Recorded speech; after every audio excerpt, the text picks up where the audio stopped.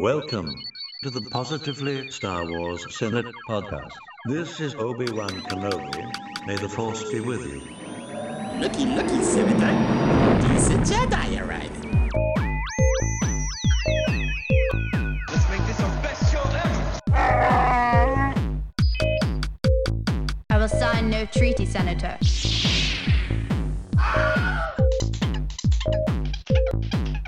I am the Senate. This is the way. Hello, Star Wars fans, and welcome to the March 2023 episode of the Positively Star Wars Senate podcast.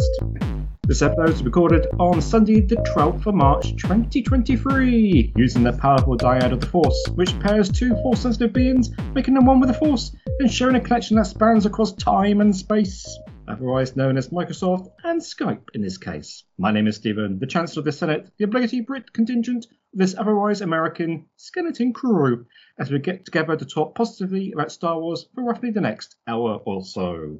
This episode is brought to you by Poe Dameron. So who talks first? You talk first? I talk first. And the reason for this is because Poe is played by Oscar Isaac. And of course, at this date, in March the 12th, as we're recording this, it is the 95th Academy Awards tonight, held in Los Angeles. I will not be watching, and unfortunately I don't think Star Wars is up for anything, so it's even less of a reason to watch it. It's just very hard to understand you with all the apparatus. And I don't think they've had any movies, Stephen, to be nominated. a movie. Well, they should have TV stuff in it as well, shouldn't they? I mean, nobody watches. Put a New Hope in again, so can No win one this watches movies anymore. That's another conversation I was having online as well. But we're on to that now. Anyhow, before we get going as proper with the show, it's time to have a quick word from our sponsors. Fishing that new BT-16? Yeah, some of the other guys are telling me about it. They say it's quite a thing to see.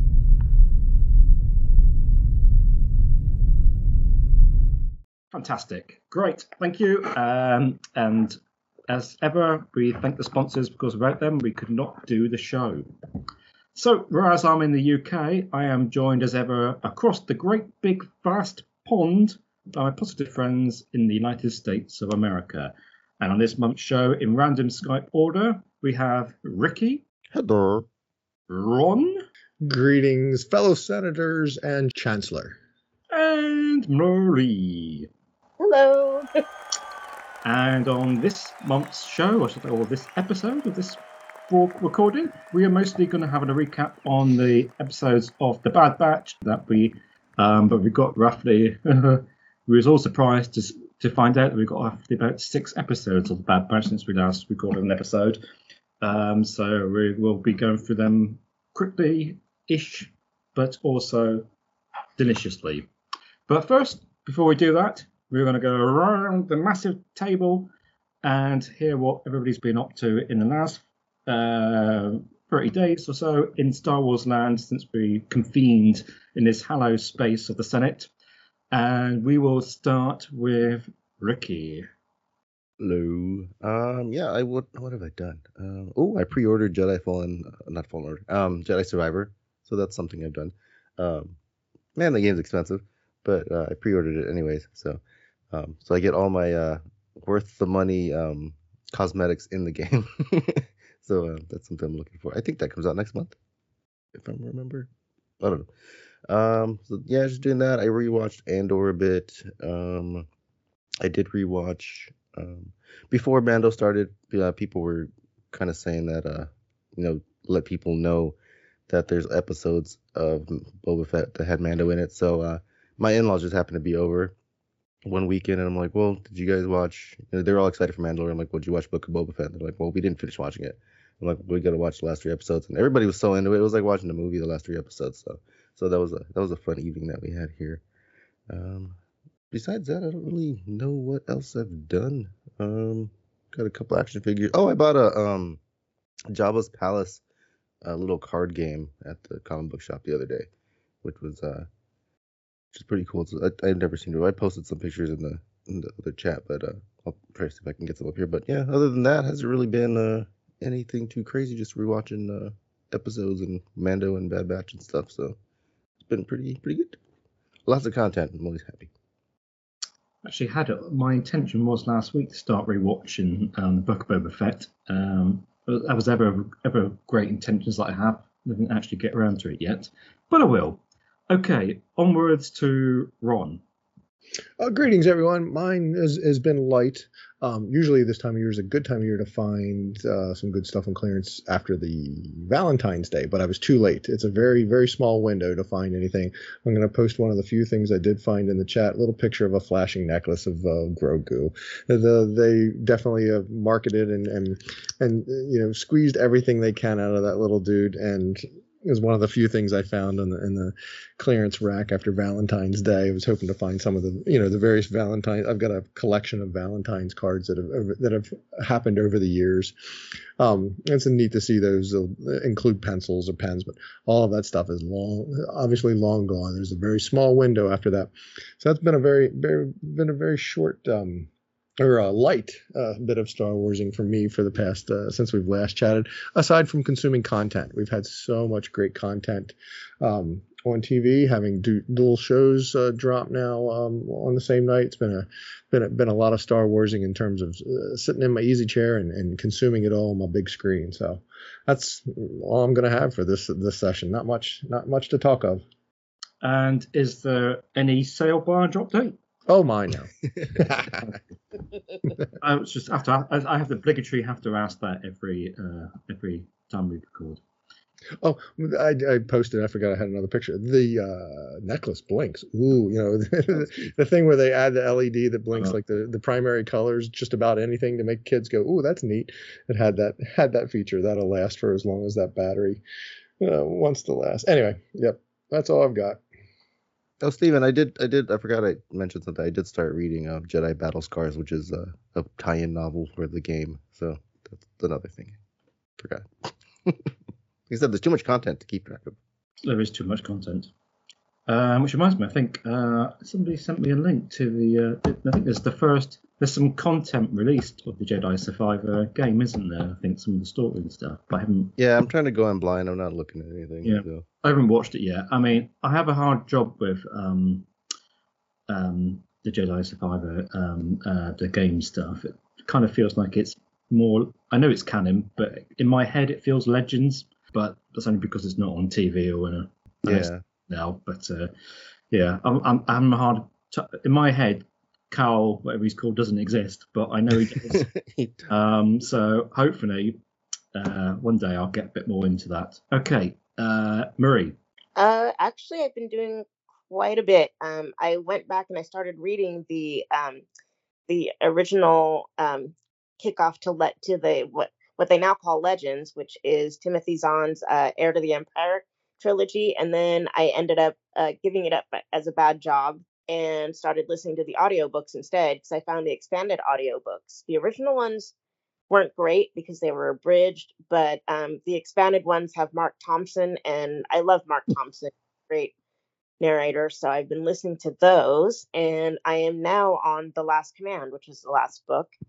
What else? I've been watching, of course, The Bad Batch, catching up with Mando. Watched Revenge of the Sith for a little bit last night because I was catching something that a friend of mine posted about Palpatine kind of in the first part of the movie being kind of shady about Obi-Wan and his presence there, and Obi-Wan kind of there's a point at which Obi-Wan kind of cottons on to the fact that someone or something is hindering them, but he doesn't quite put his finger on it. And I was like, wow, you're right. Every time I watch that movie, I get something new out of it, and it's great. Other than that, not much. I had plans to go to Celebration in a couple weeks, but unfortunately, I will not be attending, as we discussed a little earlier on. But yeah, if any of you guys are going to that, if anybody out there is going to that, have a great time. I will live vicariously through all your posts and Twitters and all that kind of stuff. But that's about it from here. I'm pleased it's going to be Stephen friendly in terms of what time live streams are going to be on and stuff. Because last celebration, I could only watch the first hour, then I went to bed. Yeah. There's nothing quite like watching stuff live. I know you can watch things on demand, as I said before. Willow season 2 trailer started off. Well, Oh. yes. Oh, yes. So I tuned into. Yeah, we said that at the time. I tuned in to watch it, and then it was like 10 minutes of Widow.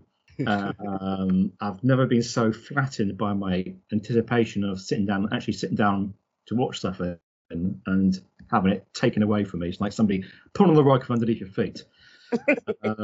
It was. Well, they are very live streaming it disappointing. again this year, so. I'm sure that won't happen this year. Well, no, we've got rid of the TV series and stuff to go. Anyhow, so I don't know what time did the live stream start over there? I suppose they like in the morning or they afternoon or. They would start probably whenever the doors opened, which was Oh, like right. around 9, 10, whenever the convention started, and they would go till it ended. I love watching stuff live. I just can't watch things on demand as much. Spend all night watching it, don't you? Oh yes, that's true. Okay. I posted some pictures in the chat. The one bit of Star Warsing that I would wish I could have done, but there's just no way I get that past my Is that a fridge? usually I can talk her into it. Sure Wife. she might notice that one. Yeah, that one I can't squirrel it's away. a But massive somewhere in my fridge. Facebook feed is a Force Awakens branded GE fridge. Had no idea such a thing existed. I wondered. I really would like to take a look at it. I wonder if it's just like a silkscreen sticker on a regular fridge is what I'm assuming it's going to be. I can't imagine it's anything sort of super permanent or I don't know. It looks a little faded. Could just be the picture. It's been in the store since 2019 or whatever. But yeah, that would be an interesting collectible to have for sure. But don't think I'm gonna, even though it meets my Rise Skywalker. Yeah, don't think even though it meets my on clearance criteria or whatever, don't think I could squeeze that one in. If it was a mini fridge, maybe, but that's a full size. I didn't put all the pictures. It is at the very least practical as well. So. Touche. Right We up do need a until refrigerator. Ours is going out. There you go, Ricky. Where is this at? It's on the East Coast somewhere. Get it Why shipped. for a garage fridge? I would do that. Yeah, see, that's what I need. I need a garage. I need my man cave. Don't have such a thing. Or what I do have is in the attic and the top of the house, and you're just not putting a fridge up there. Yeah. Not a full size. You're not getting a full size fridge up there. Anyway, No. all right. So let's get after it. Bad Batch. Well, just before we do that, though, I have to say my Star Wars in the last 30 days, I have got something to report for once, and I will. I don't even know what my mic is on the laptop. You can hear. Put together your sail barge. I have got a book in front of me. It is. Oh no! Oh, yeah. I just spilled some chocolate on it. It is the Chronicles of the Jedi, the High Republic book. It is probably about. I tried for some strange reason. It hasn't got numbering on the pages, so I'm not What? sure exactly how many. No, it's a That's a book. bit No daft. numbers and no contents. I mean, is it a book? But I assume the reason for that is probably because it's written. The introduction is written by a Jedi we haven't heard of before called. I can't actually read it very much. I think it's Hartai Kogra. He does the introduction there, and the whole of the book, the whole 150 pages or so, is him writing from his perspective as he chronicles basically everything that's happened in Phase 1 and a little bit of Phase 2 of the High Republic. So I would say if you haven't followed the High Republic at all, somebody like Ron, then this would be a good book to get because it basically summarizes everything. Just read through it, and you can read through what's happened in all the books, all the main bits of the story, all the main characters, and you've skipped all those extra hours of trying to read all the books.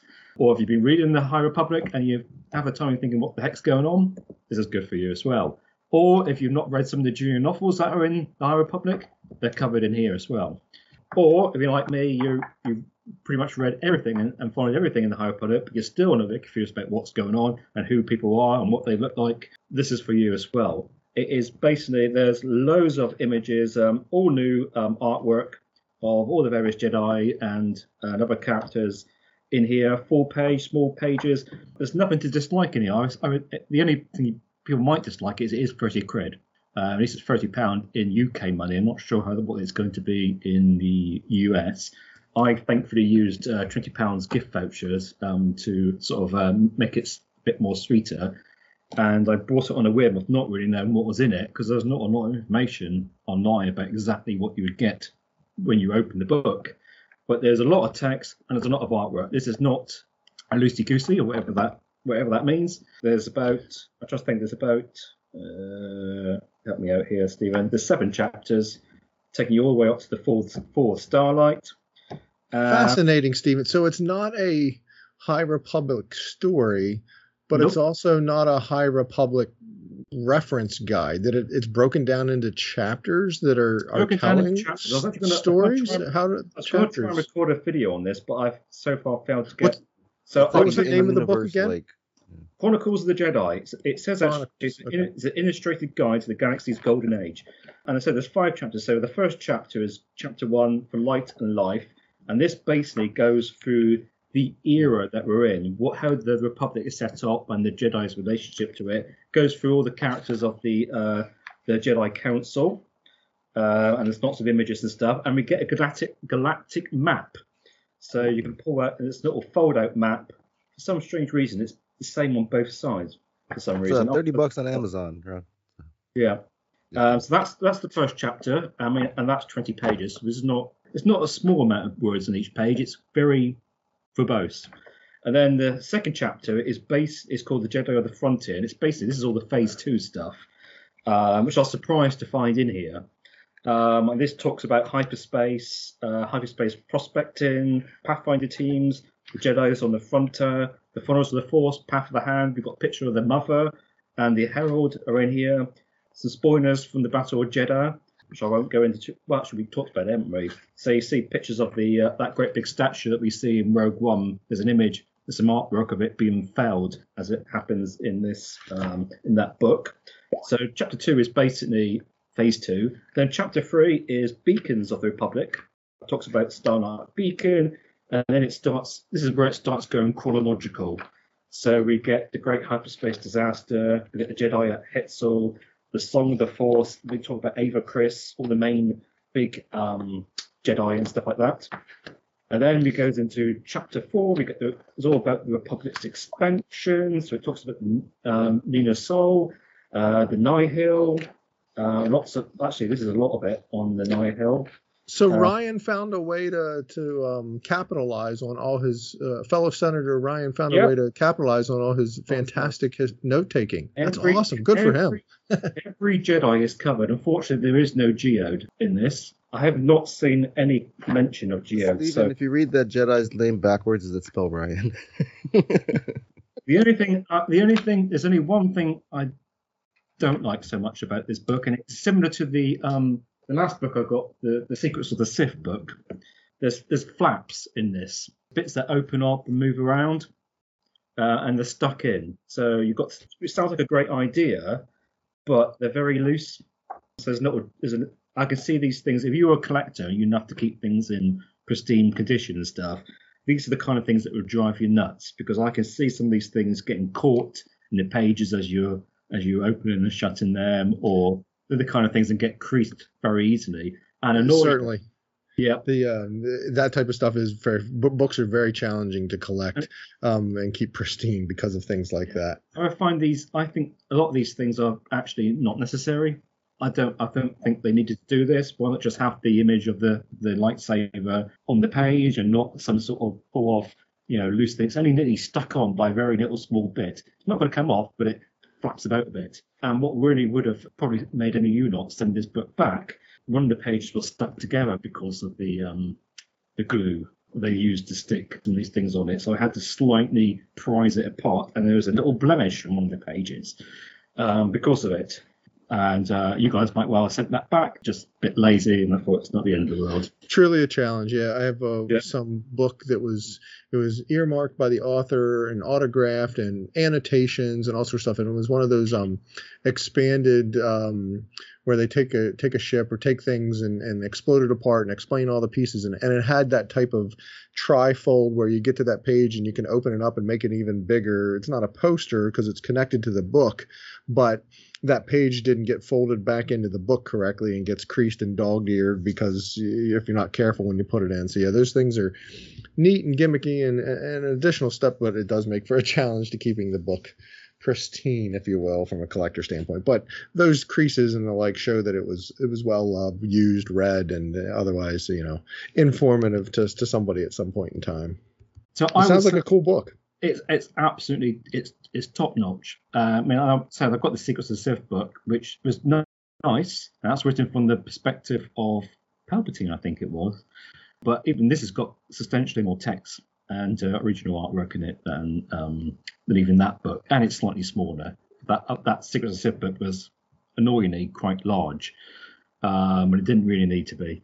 So I recommend it to people who are just curious about the High Republic, people who've been reading the High Republic and think they know everything there is to know about it, because at the very least there's new artwork in here of characters that probably haven't had any artwork before. So it's worth a read. Recommend it to everybody. Yeah. It's always nice to know what the Jedis and the characters look like. Yeah. The book. Yeah, it's very, very handy for that. I haven't read through it. I haven't digested it. For me, I can't guarantee that there aren't people missed out in this.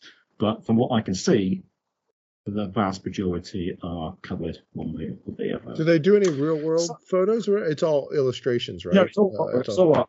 It's all artwork. Yeah, cool. That's art. But it's pretty cool art. But actually, some of the artwork is a little bit, J.J. Abrams loves his lens flare and stuff. And some of his artwork's got a bit of a pastel-y haze to it. A bit like where you might do the work and then you might sort of slightly rub over it afterwards. Then it's not crisp, clear artwork. It is probably a bit. I don't know how you would describe it. Wait till somebody else has got the book and they can tell me what they think this kind of art is. But it is very good. It is very good. Thoroughly recommend it. Gets Stephen thumbs up, and that's not easy to get. So stick it in your wish list. Is it meant to look kind of oldish, maybe? Like no, not that I'm aware of, but maybe. Not so you're going for is it meant to be like an in-universe sort of guide or something type of thing, Marie, versus a more contemporary? It's just a book for us to consume the High Republic info. I'm wondering if it's meant to look like some kind of like ancient chronicle, and so you might be right there, because a couple of the flappy bits have got sort of fake charred bits on the edges. Oh, all right. So it is an in-universe type of resource. It could be, it could be that you're sort of pretending that you found something in a Jedi temple shelf and picked it up, sort of thing. But then other bits don't really look like that. I don't really know what I don't know. I can't tell. That's neat when you're a kid. I mean, it's neat as you're an adult too, but it's neat for the kid to sort of have that sort of thinking. Yeah, if you had some sort of resource or. You bought it for your family, had some kids around, I wouldn't let them put them anywhere near the book if you wanted to keep it pristine because of those facts. Well, sacred Jedi text. Yeah, exactly. Buy them a copy and then keep a copy for yourself in your man cave. Well, yeah, that's what you have to do, exactly. Yeah. You got your reader, or you wait to you buy your from the collector standpoint, right? So you buy the legit book now, you sit on it, and you comb the used bookstores later, and wait till you find where you can find that used copy of it that might have the and then you can read it or comb through it or whatever. I did that with the Vault, the Sansweet Vault that is just a treasure trove of old Star Wars memorabilia and history of it. And it's a great thing if you can ever find one ever. And I have one. It's got all kinds of inserts and replicas of stuff, whatever. It's awesome. I was like, man, how am I ever going to keep this? So it kind of sits on the bookshelf, whatever. Found one at a used bookstore once. I was like, this is awesome. I don't know if it has all the inserts. It might have been missing the CD that came with it or something like that. But it was great to finally have one to truly sort of dive into and really go through all of the various little inserts and fold outs and things that it has inside of it. Yeah, that's a way to do it. Have to buy one. What is it? One to rock and one to stock. I expect once Ryan, who unfortunately can't join us today, and Ricky, maybe one of you other ones that buy this book, we'll probably talk about it again because I suspect I might have to there's a lot more. Yeah, I'll pick one up. Yeah, we'll have to do a Senate about it sometime. Because we'll have to do something about it because I know I'm probably getting a couple of Amazon gift cards somewhere in the next couple of weeks or so. So yeah, that'll probably make the list. I expect there'll probably be some offers in different places. I've gone in a bit early. I think for some reason it's one of those books where it's out 3 weeks earlier than the US for reasons unknown to mankind. It's been quite troublesome in the high. We talked about actually in a bonus episode, which is out where we talked over High Republic stuff, that differences between release dates in the UK and the US for Audible books and the actual physical books, it just seems completely random. Sometimes I get them a couple of weeks before the US, and sometimes the US gets them a couple of weeks before we get them over here in the UK, and they're out of order sometimes, and it's just madness, as C3PO would say. Yeah. But ability to sit on Amazon gift cards, it's fine if I have to wait a little bit. But I know the influx will be coming in literally a couple of weeks. Yeah, it says pre-order right now, Stephen, at Barnes & Noble for March 21st. So right. Excellent. Oh no, it'll be in time for my birthday then. So we might be able to talk about it in the next show, next month. So you get that early, but then you don't get like we're not going to have plenty of content to talk about. Well, we'll have Mando to talk about. Yes, that's what I was going to say about that. I said this before. I'm still trying to work out is why Mandalorian is shortened to Mando. It should be Mando. Why not say Manda? Because technically it's Manda, but they've gone for Mando. Case of real world bleeding into universe. So. Everyone just said Mando. But anyhow, as I said before, we've got about 6 episodes of The Bad Batch to catch up on since we did our last Senate, which was roughly about the 2nd of February. Hopefully everybody's listened to by now. So the next episodes of The Bad Batch that came out after that were the 2 double joined together ones which came out on February the 8th. And that was episode 7 of Help Me Out Season 2. And episode 8, which was The Clone Conspiracy and Truth and Consequences. So just to remind everybody, because I was just surprised everybody else that we haven't actually talked about this one yet.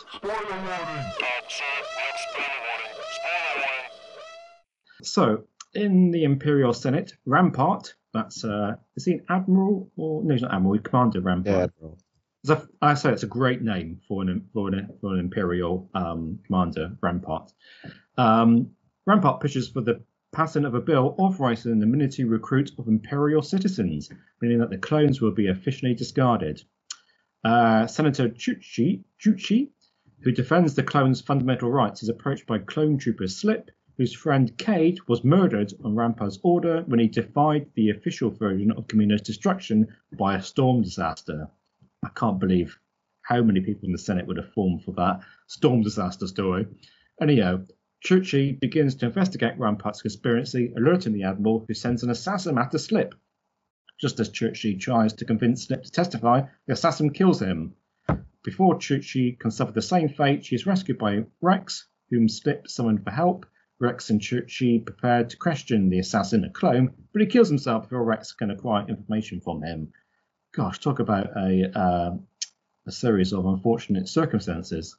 And then in the follow-up, we get Rex contacts the Bad Batch and asks them to join him and Chuchi, who tells them about Rampart's plot. To provide evidence against him, Rex asks the Bad Batch to retrieve Slip's copy of Rampart's command log from the Star Destroyer, which is undergoing maintenance.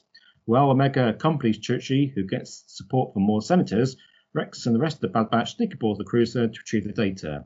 The next morning, with evidence in her hands, Chuchi exposes Rampart's attack on Kamino before the Senate, and he's arrested. But using the revelations of Rampart's atrocities to his advantage, Palps turns up. Somehow Palpatine returned.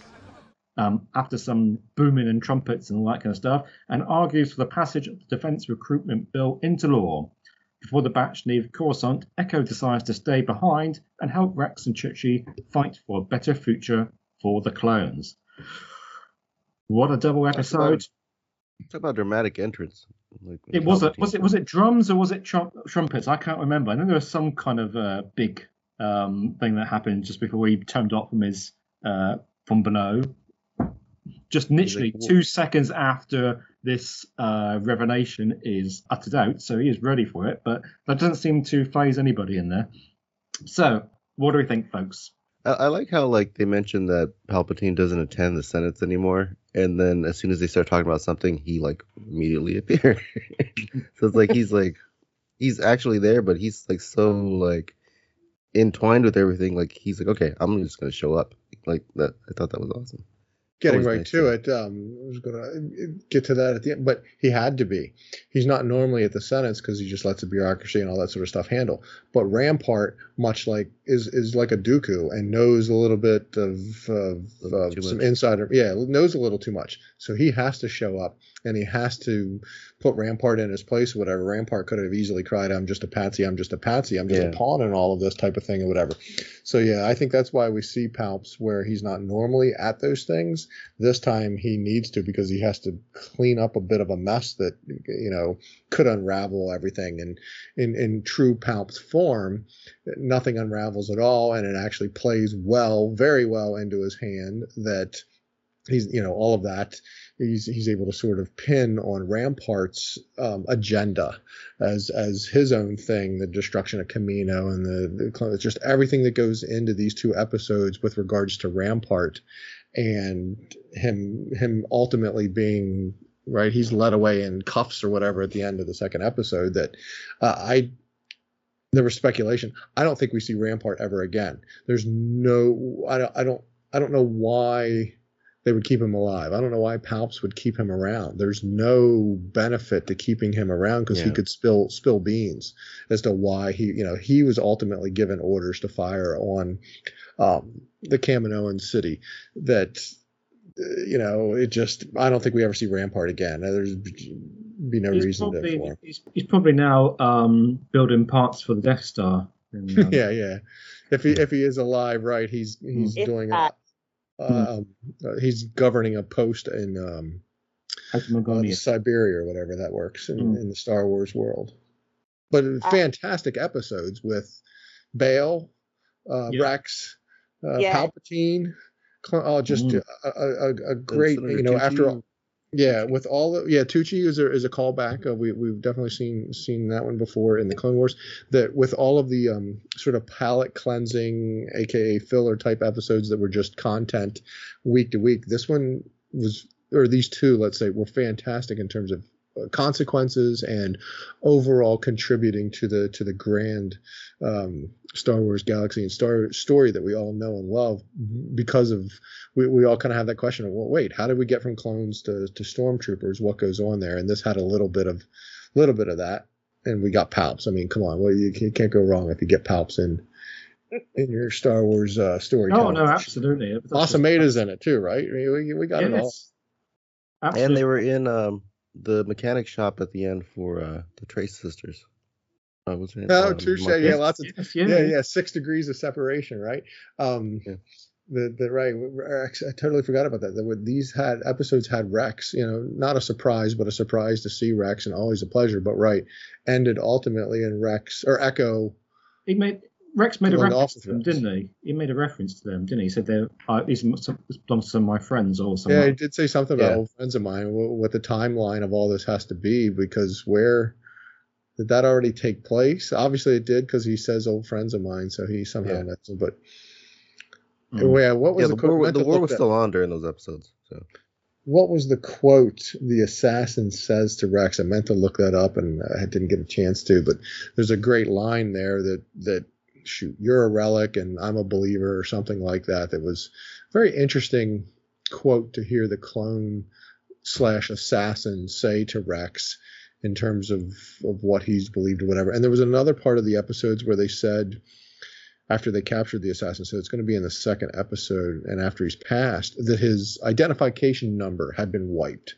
And Echo was like, I didn't even know that could be done. So his CT999, whatever his number is, no longer existed. So he either signed up for that, or they did that to make him an assassin. There's a whole episode there worthy of how someone creates such an assassin, and how he believes what he believes in to be firing on his own brothers, because he took out a Sip or Clip or whatever the clone's name was that knew what happened or was suggesting what happened. Shoot, what was his name? Slip.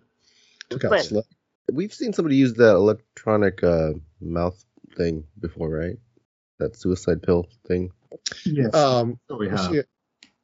We see it in Rogue One. Do we see it? We definitely saw it. Didn't they capture the shuttle that had the cloning doctor on it, and the shuttle had a pilot, or shuttle had somebody, and an Imperial officer. Was that Mando? I guess, because that was live action, wasn't it? Yeah. And the Imperial officer, they were going to pump him for information or find out what was going on or whatever. And I think he pops a tooth cap and takes himself out. But yeah, definitely a trope we've seen in other movies and other stories. Easy enough. You got to get rid of a character, just have him do such a thing or whatever. But I think, this isn't the first time we've seen it in Star Wars, because we've definitely seen it before. I like that we're getting the answers finally to what happened to the clones. When did stormtroopers finally start showing up? It's like meat and potatoes of this era. You think these 2 episodes gave us answers? I think it just started. Well, it's starting to. Okay, yeah, it's opened the book that is the story of how we get from what happens to the clones, the clone troopers, let's say, why they were so. Outside of cost, at one point in time, it was a cost thing, because I remember kind of not being too keen on hearing. Tarkin was like, it's too expensive. It's just that money shouldn't be an issue for the Empire. That seems versus conscripts, you got to pay or give them something. I don't know. We have to get there, because we ultimately end up from clones to stormtroopers. But I mean, they got to pay all those stormtroopers pensions, as we see in Andor that they have vaults of. And ultimately, right, that's the concern there, is the clones and what happens to them as they. I've heard rumblings that their sped up aging process only happens in those first years, so that they go from babies to kids to teens to fighting adults quickly. But then once they get to fighting adult age, or whatever you want to say, it doesn't keep doubling. Or it slows down, or it's back to normal, or something to some extent. I don't think it's ever been discussed in anything we've watched or seen, but a lot of speculation to some point. Yeah, you wouldn't want to get a soldier created and he only lasts like 5 years. No, you want him to last a bit. Yeah, you want him to get him up to speed and up to fighting age quick, and then have them around for as long as you can. These episodes also gave us Kaminoans. For the life of me, I would lose that trivia contest in a heartbeat. I don't remember which Kaminoan we got, or what role they play. I'm going to be speciesist, that they all look very much alike. But I was not surprised, but it was that they've kept a couple of the Kaminoans around. That there was one in Coruscant that they went to talk to, and it just seems an odd play to have them around that knows what happened to. Not that anybody might believe them, but. I do know their names. It's Nala Se, Lama Su, and the one that stays on Coruscant is Hallie Burton, which always catches my attention. Really? That's one of the names? I would have lost that bet too. Hallie Burton. Did they show them on this episode? Were they on? Yeah, I thought that was they're in Coruscant, because they run around with, what's her name? Omega on Coruscant, which seemed odd to have her running around. Strange, yes. It was like, I was thinking nobody's questioning this senator just going around with a random kid.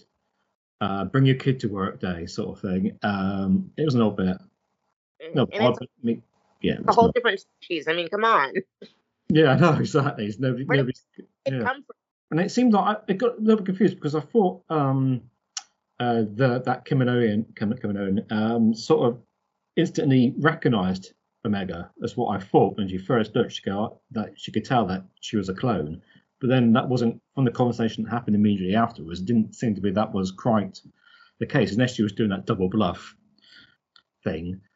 She was some sort of like treasurer, wasn't she? Or she? I think she'd always been that Kaminoan, always been on Coruscant doing. Maybe that's why I don't recognize Hallie Burton. Right? Has she always been on? Or have they always been on Coruscant? Yeah, I think she's got an earring. That's how you tell her apart.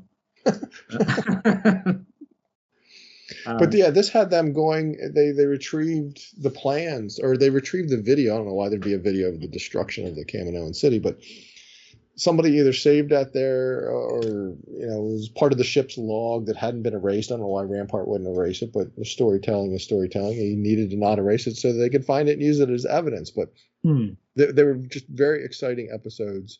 It was all part of Palpatine's plan. And I don't think so this time. He found a way to make it work out for sure in terms of throwing Rampart under the bus. But at some point before this, he must have found out what was going on. So you kind of wonder at what point he managed to find out what was going on to know that he could come in right at the last minute and turn it to his advantage. Well, I had thoughts about that. If he's Jedi like Sith, like always in motion, the future is whatever. But if he sees flashes of things and he sees, has premonitions, let's say, in the Force of what might be coming, he can then start to plan for those should they actually come to fruition, or, if something comes to a head like that, he's like, all right, well, here's what we might have to do. It doesn't come. I guess has that crystal ball that he looks into. Yeah, Rampart and the video and everything wasn't a complete and total surprise. If he is truly as powerful with the Force as he's supposed to be, even the dark side, he's seeing he might not see it crystal clearly, or he would have planned better or dealt with it better, but it's not catching him completely off guard that he's had some opportunity to give some thought as to how he might handle it should it come to light, or should it get out there in some way, shape, or form, in the deft way that he does in terms of coming to the Senate and discussing it and ultimately throwing Rampart under the bus. So I'm trying to remember some of the speech. Was some of the pros of passing this defense recruitment bill into law thing, was that because the clones can't be trusted sort of thing? Was that kind of thing that... You mean Tucci's bill? Yeah, I mean, the whole idea of having a defense recruitment, the idea of getting human citizens into that, was that because they're saying that the clones were either too expensive, or the clones becoming you can't trust the clones. Yeah, I think it was that they're trying to make it seem like they were being dysfunctional, Well, it's stable. Another point to Ron's point about Palpatine and things like that. Being a totalitarian dictator, he's going to have eyes and ears everywhere. Think about that. So he knows what's going on, even when people think that he doesn't. True. I'm just wondering, because it's saying about the bill thing, because they're talking about if it was that the clones can't be trusted, you just got a really great commander who just can't be trusted, who is not a clone, who just... Well, I think that was the thing, they can get the clones to pretty much do whatever they want. So if you have somebody that's corrupted, then they'll have their whole army that can be corrupted too, because they're so complacent. Well, true, but the clones just won them the flipping war. Didn't they mention something about how a regular construct soldier would have questioned the orders or something like that? I find that a bit vague and unconvincing, as somebody would say. I thought maybe both can just be just as bad as each other. There's pros and cons to both sides, aren't there? I mean, say that you've got a clone who's programmed to obey, and then you've got people who are convinced and honed to obey an order. I mean, there's in any way you would think that it'd be the non-clones that are actually more valuable than the clones. But yeah, I think that's one a bit of a weak. But in terms of saying, they got everybody riled up, and then they pointed fingers, and then yeah, that's pretty much what they did. Yeah. Okie dokie. So moving along. I like how they end. The one, or they ultimately end. We've got to mention that Echo left. That Echo left. That's kind of a big deal. Ramifications for the show, obviously ramifications for Omega. We find that in the next episode. She takes that kind of hard or whatever, but that's a big deal. I was kind of surprised at that for sure to see him say that. Obviously, there's going to be some more story, or maybe he doesn't come back. I don't know. It'd be interesting. I'm very much looking forward to see how that plays out. Where that, are they trying to get back to the core Bad Batch? I don't think we know there's another season, but we also don't know that this is the last season. I don't think they would do that to us at the end and just say no more. So I don't know. Do we know? I think Echo just wants to help other clones away. Rex didn't give up on him, and he saved him. True. Yeah. Echo has harped on about that for quite a while now, hasn't he? About doing more. Yeah. So it makes sense. I mean, all they have been doing so far was just like treasure hunting and working for, what's her face and Sid. Yeah, Sid, and like now he not wants to make a helping difference. Yeah, you're right. He wants to make a difference, and he sees that in this episode with Sip getting killed. Yeah, so that's what his motivation was. Like Hunter just wants to find some corner of the galaxy and not be bothered anymore. He wants to actually be proactive. If I'm gonna stick a finger out for anything that has disappointed me slightly in the Bad Batch, it is Hunter, who doesn't really seem to have. He's like the so-called leader, but without being the leader, because basically everybody else makes the decisions for him. We really need. He's kind of checked out. We need a Hunter-centric episode, don't we, to build his character up a little bit. He just seems to be somebody who just doesn't really. He's on the piece of paper as in charge of the Bad Batch, but in fact he's not. I don't think he's made one decision for the team for a long time now. He doesn't really seem to order anybody about. So it's a little bit disappointing. I'm just a little bit disappointed in his character. He hasn't really developed, and I like to see a Hunter episode that sort of. I mean, he lost Crosshair, and then he almost got killed, and so I think he's just kind of trying to work through some things. Yeah, sitting on the side for a bit. That kind of seems like the point man, doesn't he? Yeah.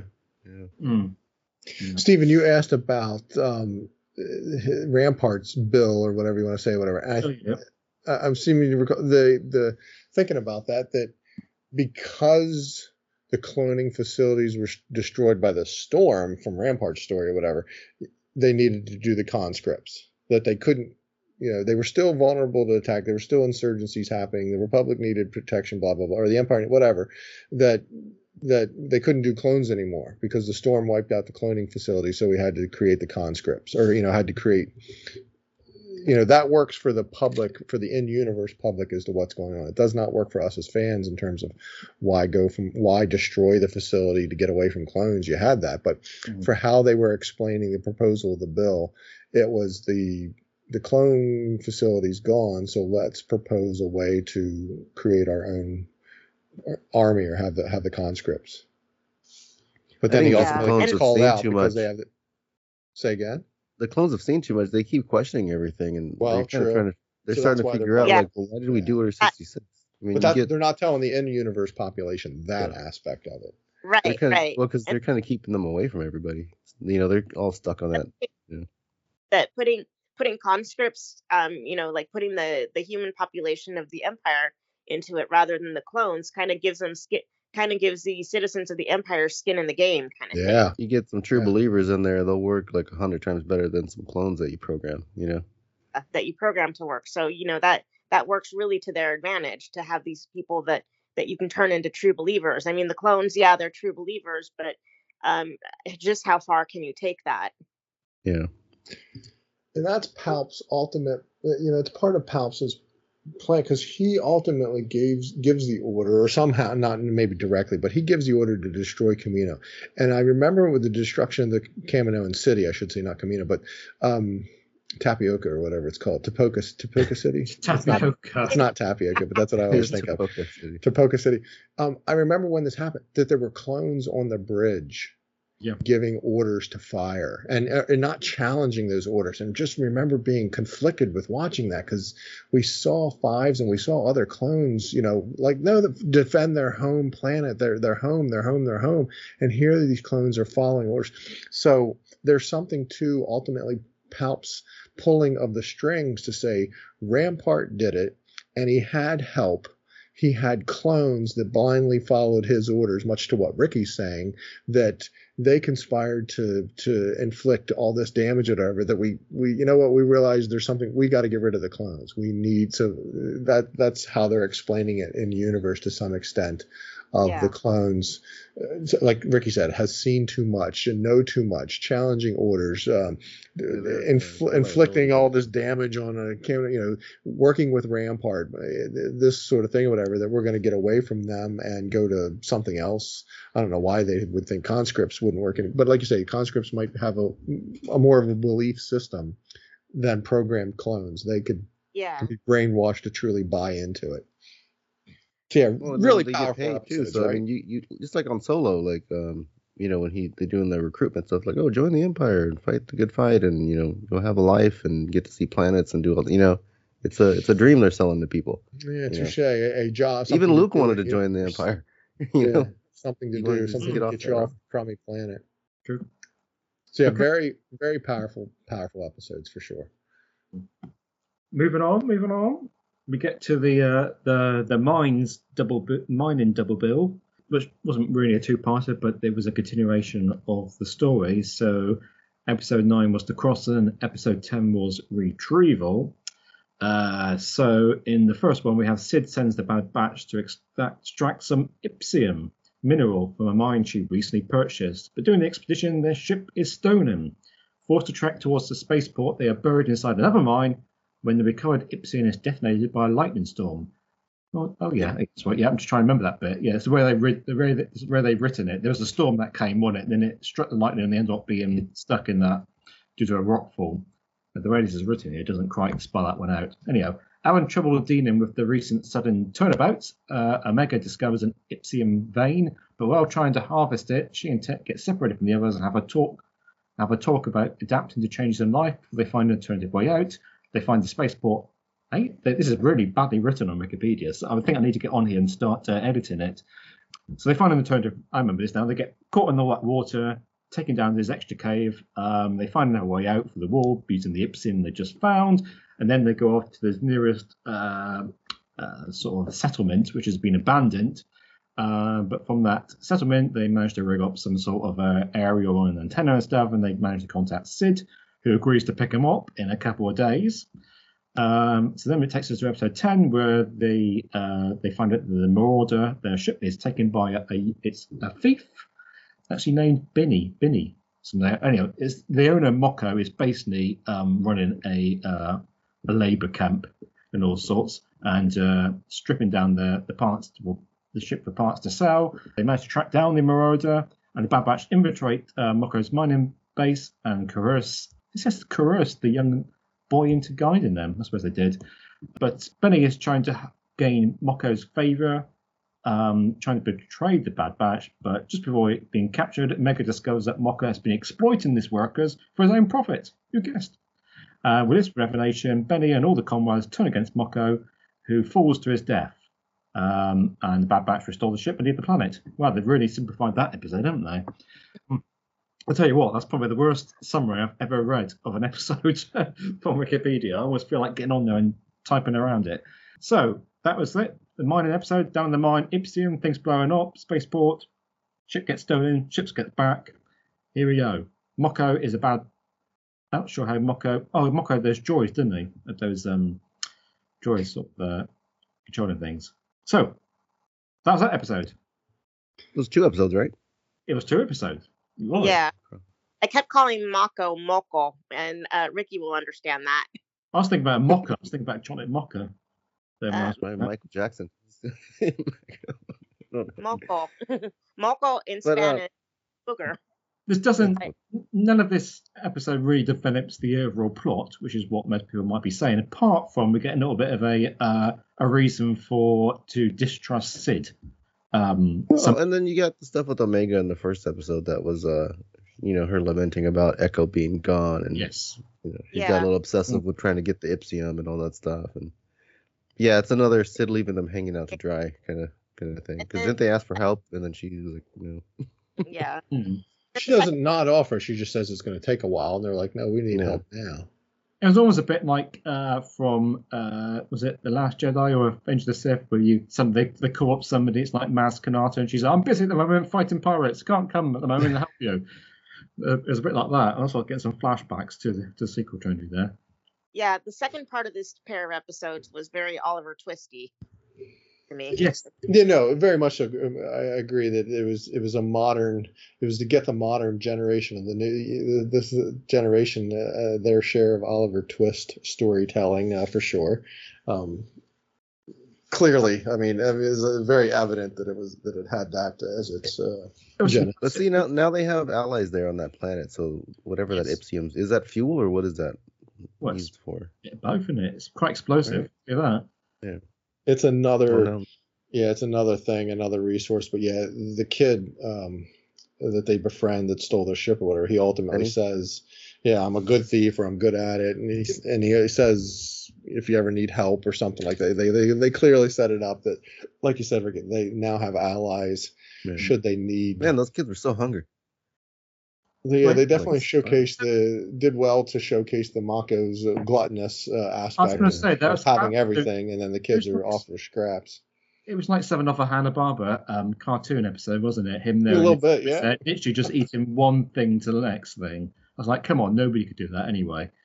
But yeah, that's quite amusing. It was powerful. I mean, it did have a good moment between Omega and Tech, and Tech sort of ADD, like, his autistic, his focus, his mind is on the information presented in front of him that is the Echo left. I know why he left. Why aren't you upset? Type of questioning, and then it's just it affects him, or it bothers him, but it affects him differently. And he says, just because I don't show it doesn't mean. Yeah, exactly. That's what I'm trying to think of. Tricky. Yeah, that quote.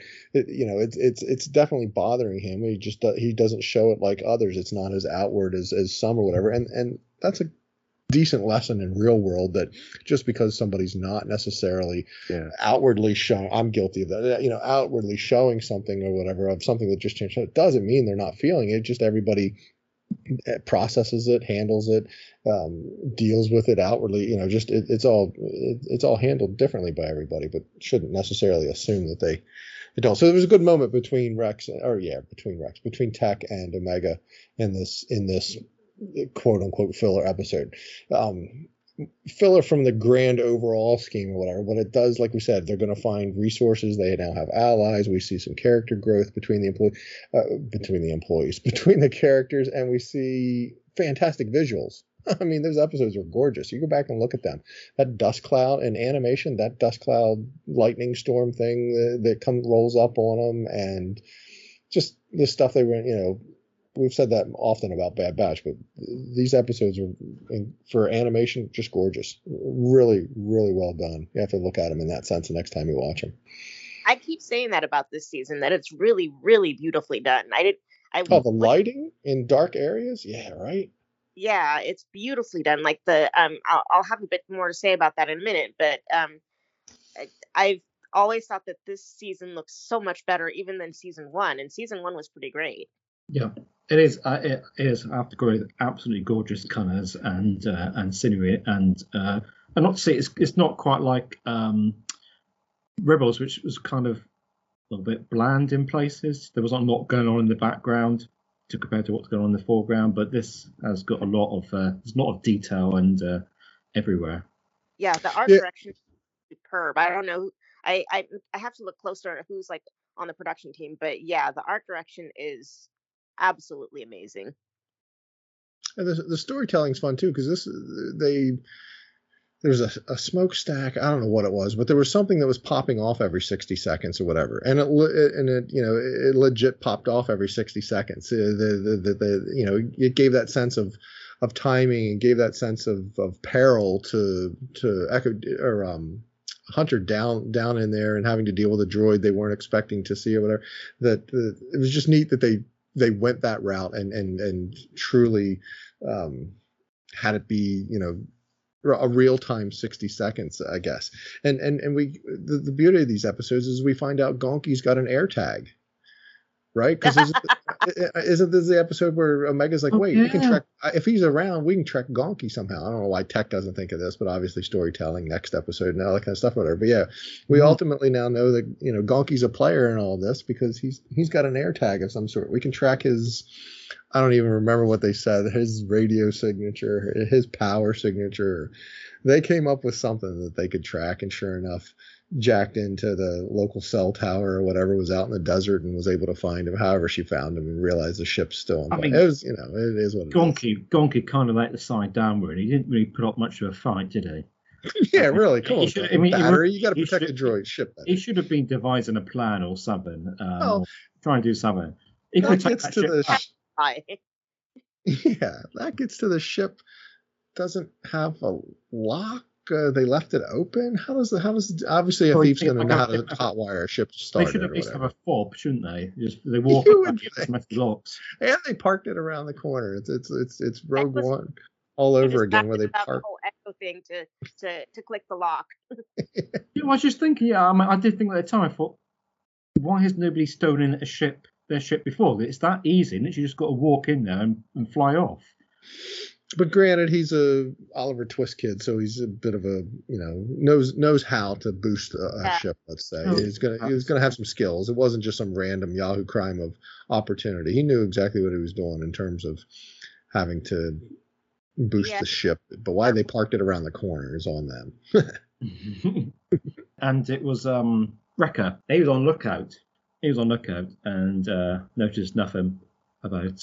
Why you put the guy with the gimpy eye, on lookout? A bit of a, Exactly. And around the corner, they still parked the ship around the corner. He was on lookout as well. right. It's bizarre, absolute bizarre.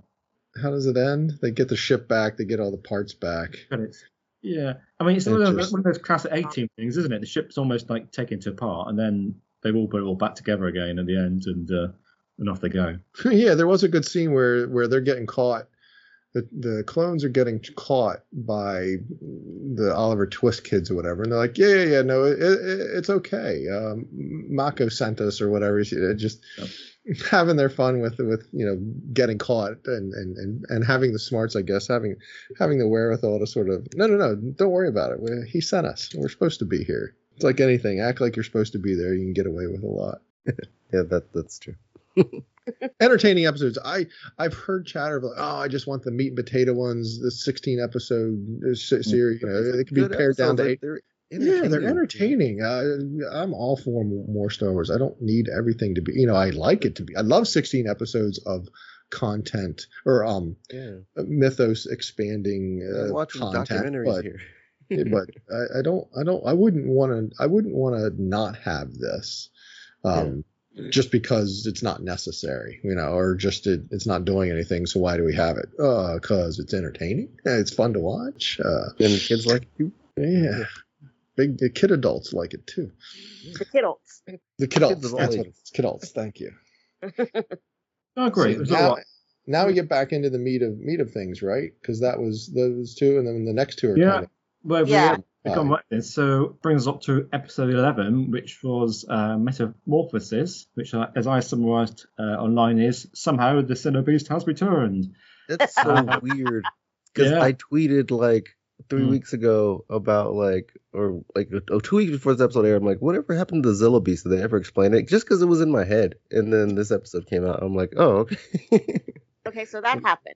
Yes. So we get Dr. Royce Hemlock. Great name. Yeah, Fantastic. Travels to an Imperial facility on Mount Tantis to meet Nana C. Nana C? Yep. He tries to persuade her into taking part in the Emperor's cloning project, but she refuses. Meanwhile, a covert transport bound for Mount Tantis ends up stranded, and Sid decides the Bad Batch to recover its cargo. While exploring the wreck, they discover that the cargo is an immature Xenobeast. So they secretly cloned away from Camino to serve as a living armament resource. An Imperial strike force is sent to recover the beast and capture all nearby witnesses, forcing the Bad Batch to retreat. Shortly after, Lama Su is brought to Mount Tantis to persuade Nana C to cooperate. He divulges Amiga's assistance to Dr. Hemlock in return for his freedom. I can't believe for the life of me that he's going to get his freedom at the end of this one, but he might fall for that one. So it's the Xenobeast episode. I don't think we knew that, though. That was exciting. It was. What were they going to use the Zilla Beast for originally? It was because the armor, right? Because armor plating on it is like weapons grade and can be used as something. I don't know. I don't remember. When we saw that episode, or those, I think it was 2 episodes, 13 years ago. They were a long time ago. That right. There was something to the Zilla Beasts. They were filler too, Ron. Right. The laser, wouldn't penetrate it. I forget how they ultimately tamed the beast. They found something that could. Anakin found a way to get found a shot that got under the armor of it. Yeah. some other type of something or whatever. But then Palps goes to learn. We all speculated at the time, is my recollection, that they talked about how that thing can't be affected by blasters or whatever, and Palps is like, well, let's clone her to keep it, kind of thing. Was that he was going to create something, use it in some way, shape, or form, which is weird because for stormtrooper armor. Yeah, which is weird because we all know the move into the future aspect, and nothing ever got that sort of capability. So that was throw a rock at a stormtrooper and it'll fall over. So yeah, but the young Zilla Beast, if you will, I didn't know it was the Zilla. I'm wondering if anybody recognized. I don't know why we would have. I don't think we ever saw an immature one before. Right. That was just an interesting beast. Somewhere in watching the episode, somewhere in watching the episode, I did have a thought of, wonder, if this is going to be related to the Zilla Beast in some fashion, or whatever. But no great revelation. It was just a speculative thing, much like Ricky's tweet of the. We've got that loose end out there. When I saw the electricity thing and it was eating, I'm like, oh, is that Zilla Beast? Is that what they look like? That would pop up in my head. I can't wait to see some cosplay of this. It's got to be somebody. If anybody's listening out there, I want to see somebody come to the celebrations cosplay as a Zilla Beast. Or young, you could put your youngling in the small in the immature Zillo costume, and you could walk around in the big crazy one. I'm not much of a gamer, but I think that clone trooper that Republic Commando. Yeah, that we've seen. I was going to say something, right? That's different. They're sort of like lit up, sort of upside down T-shaped thing, wasn't it? Yeah. That Republic Commando. I was going to say, how can you see through that? What was the idea between that? Was it a light on the front? I mean, was that like light so you can see where you go? Is that just a light to look cool, or? Well, it's clearly just a light to look cool. What its function was, don't know. Didn't play the game, but if you could imagine wearing a helmet and having that, it's not going to be helpful. But if it's a heads-up display type of thing, or showing you, giving you atmosphere, it's a heads-up display type of thing is what it has to be of some sort. But it's much like Mando or anything with those helmets. You can't see. I don't know how you can see anything out of them. But it was cool to have that bit of a throwback, or not a throwback, but a nod to that character design, and a use for it, that they've canonized it, I guess, let's say, right? The game's kind of canon, but aren't, so that they've canonized it, have them finding this thing, because there was one left, but then when they get on the planet where they were keeping Nala Se, there were a bunch more there, and I think there were a bunch more when they landed on the planet, right? That the villagers, they were like, how many of the villagers saw the thing or whatever, they were going to deal with all of them to keep them quiet. Wonderfully mythos building episode again, in terms of, we don't know where it's going, but to have the creepy doctor dude, I think it was creepy. Keeping the camp. What was his name? Hemlock. Hemlock. What was his first name? You said it. Royce. Yeah, Royce. But keeping the Kaminoan captive, and they've obviously found a way, because he knew what that thing was, so he wanted it, because they said go retrieve the asset. They sent another ship, and they had a beam that was able to neutralize it, or paralyze it, or put it to sleep, or whatever. They shot it a couple times. So was this one the one where he's like, do you know the Emperor's plan? And she's like, oh, I'm well aware of what he's planning on doing. Well, you think that was like pertaining to the Zilla Beast or to something else? Because I assumed Grogu, like trying to clone a Jedi. That's what he's been trying to do. Yes, there is dialogue to that effect. And the Kaminoan she's like, he's never going to be able to do it, Yeah, of what his plans are, something. And she does sort of acknowledge that she was well aware of what. I take it as she's well aware of his intentions, his planned intentions. I don't take it as she's well aware of his exact specific, I'm trying to clone Jedi or people strong in the Force so I can do whatever. She's just well of his intentions to use cloning in a different purpose as a way to maybe keep, I don't even think she might know that it was a way to keep him alive, or to clone himself, or clone for a kid, or whatever it was that becomes Rey's dad.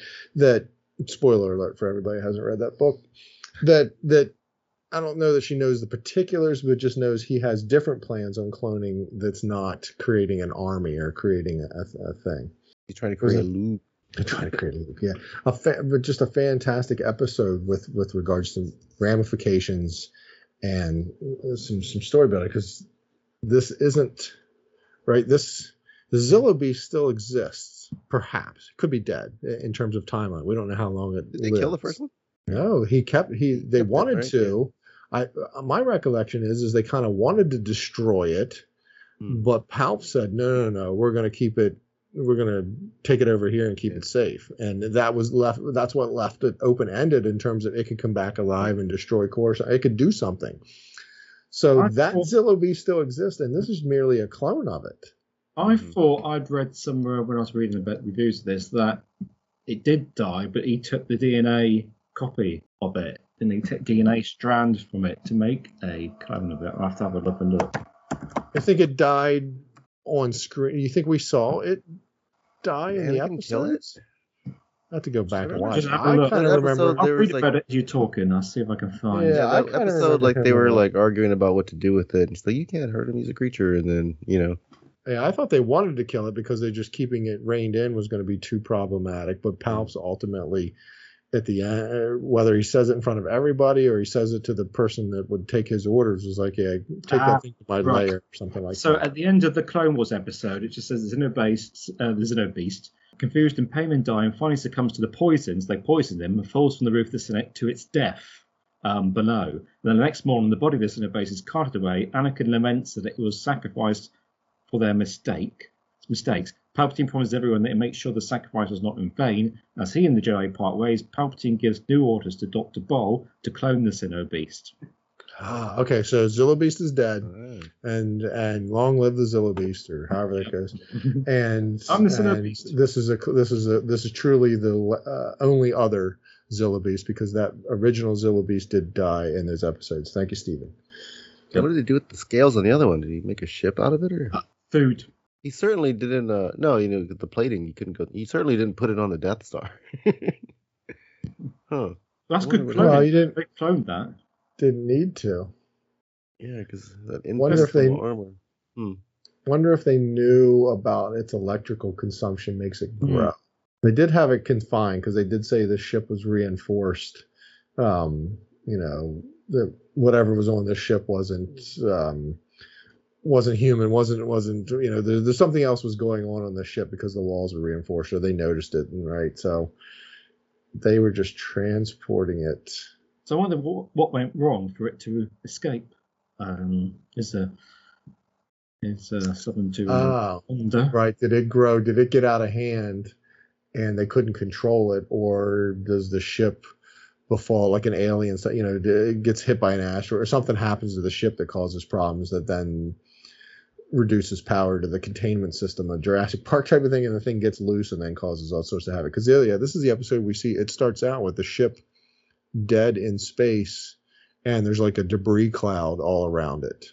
Like something happened to the ship, not necessarily attack, but you can tell something happened to it from the inside, that there was this debris all. I did wonder how the ship though crash landed on whatever planet it crash landed on without any sort of burning up an atmosphere aspect. But that's Star Wars universe. We don't have that. Although we did have that. No, I am going to get technical because we had that. We are flying half a ship, Master. They did have the fire ships come out and try to put them out there. That ship was already on fire when it went in atmosphere. No, touche. Right. But no, I think they show it. George showed it sort of burning up an atmosphere to some extent. Yeah, it was burning up. They the ship basically got severed. It wasn't on fire until it hit atmosphere. Yeah. Anyway, this planet's different. Whatever needs to happen in terms of ships. There's fire in space. Yeah, things don't burn up. Atmosphere.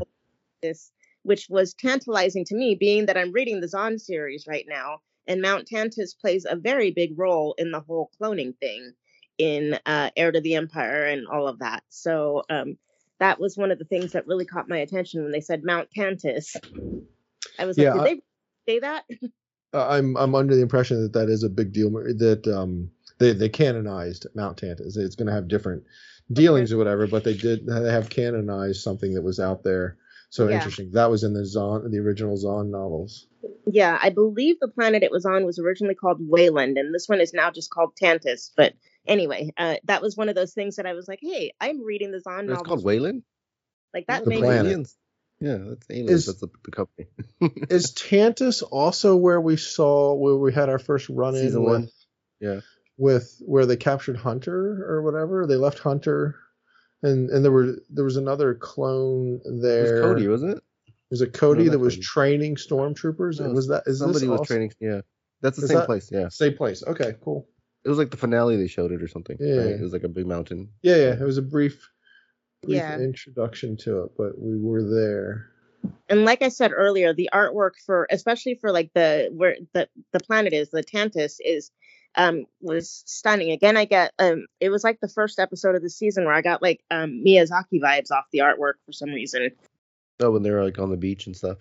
Yeah, when they were on the beach and stuff. But this one, when they show Mount Tantus, I was like, how, that looks like something out of a Miyazaki film. Again, it was just one of those things.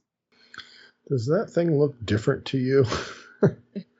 Just thinking of the episode as the thing's eating the electricity, growing and changing, whatever. It was a very dark episode too. I always worry about people that go on and on about Solo being dark, whatever. That was Yeah, I kept seeing that for like Solo dark was Solo, and if you have your Yeah. if you have your TV Part of the- dialed in, it's gorgeous. You know, it's not. Yeah, I didn't notice any darkness or anything. It was dark in other ways because we got those citizens of that planet all carted away at the end, probably never to be seen again. I So- did find it interesting. The villagers, the citizens. That is not a very, or what do I want to say? That is a very diverse planet, because if you go back and look at that, it's every alien character design they've ever created in the Bad Batch.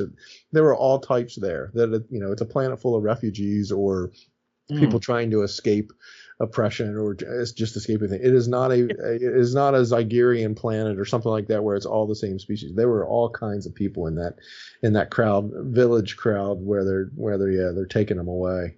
I'm not sure what they're thinking, what they're worried about the villagers knowing. All they've seen is this great big beast, and the Empire come and sort of capture it and Take it away, yeah.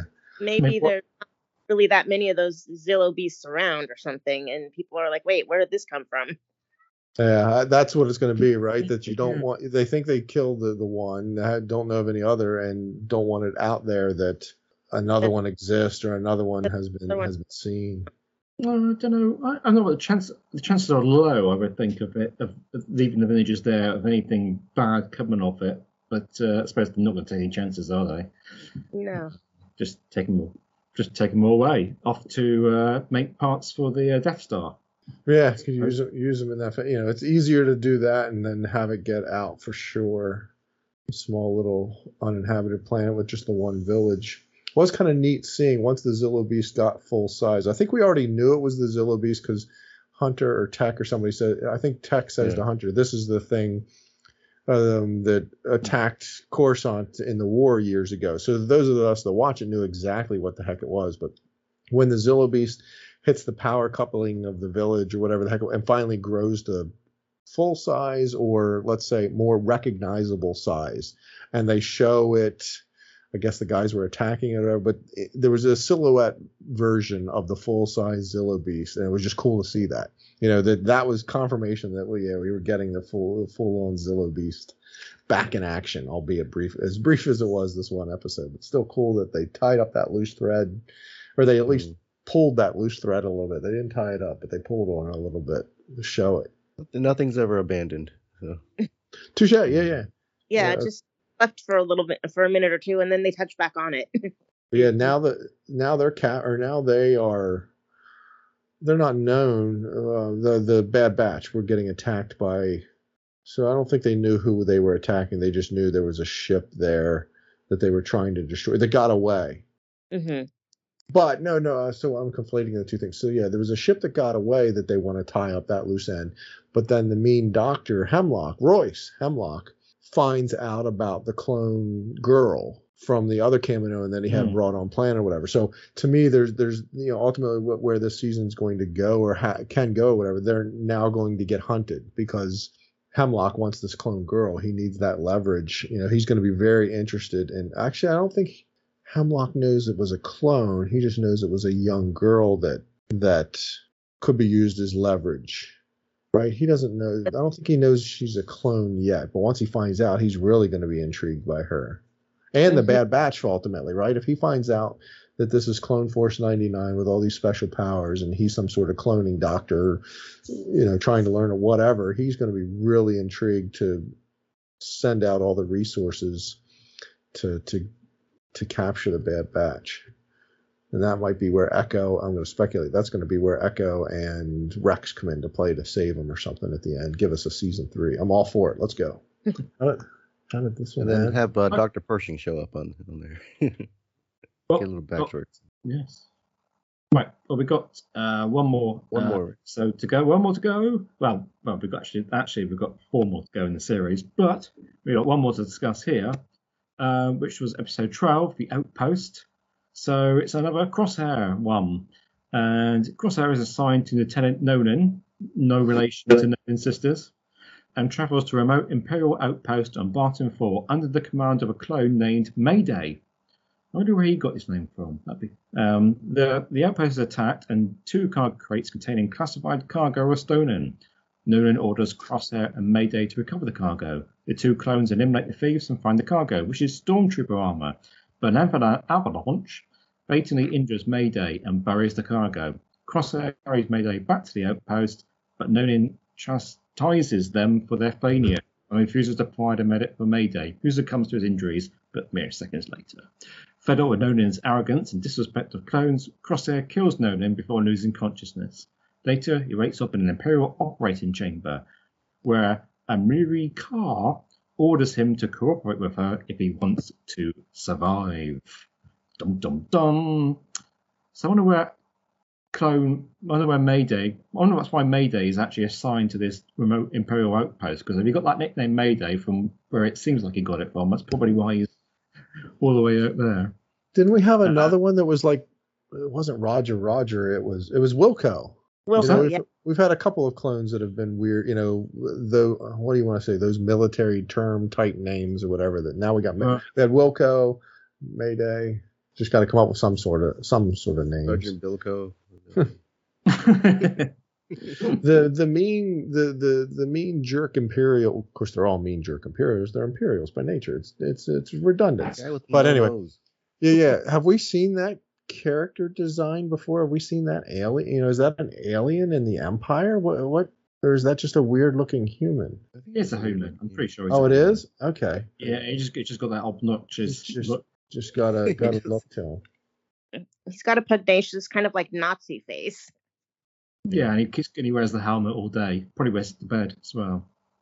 There's a line in here where the clones are like, well, we're soldiers, not retirees or whatever, and the Imperial person's just like, that placating, I don't care tone and voice. It's like, please direct all questions and concerns to the Imperial Information Bureau or something like that. Or just it was a telling way of how they just have such disdain for the clones. They have no interest in trying to help them or work with them to see them. They're just a nuisance to some Imperials.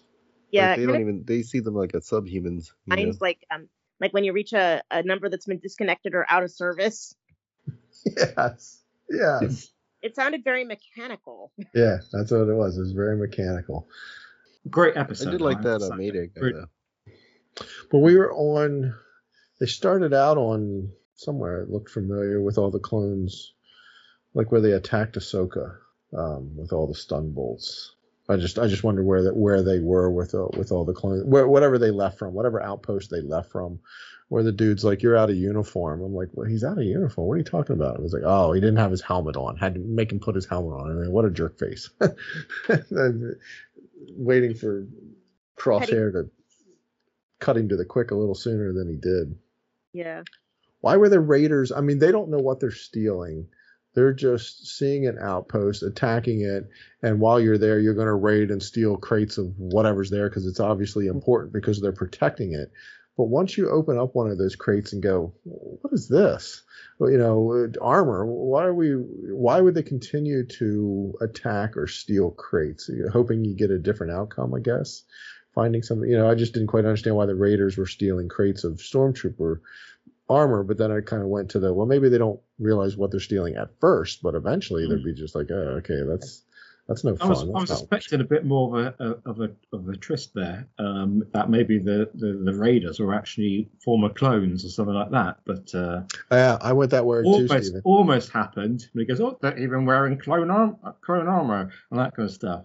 I almost went there too. That maybe they were attacking their own or something. Didn't realize it at first, or didn't realize it at all because they knew what was in there. But yeah, they were a new design too, right? They weren't even Niktos or anything like that. They were just a new batch of humanoid creatures that can live on an ice planet. They can always try to sell it off, I guess, for food. Yeah. You need whatever it is. It's valuable to somebody.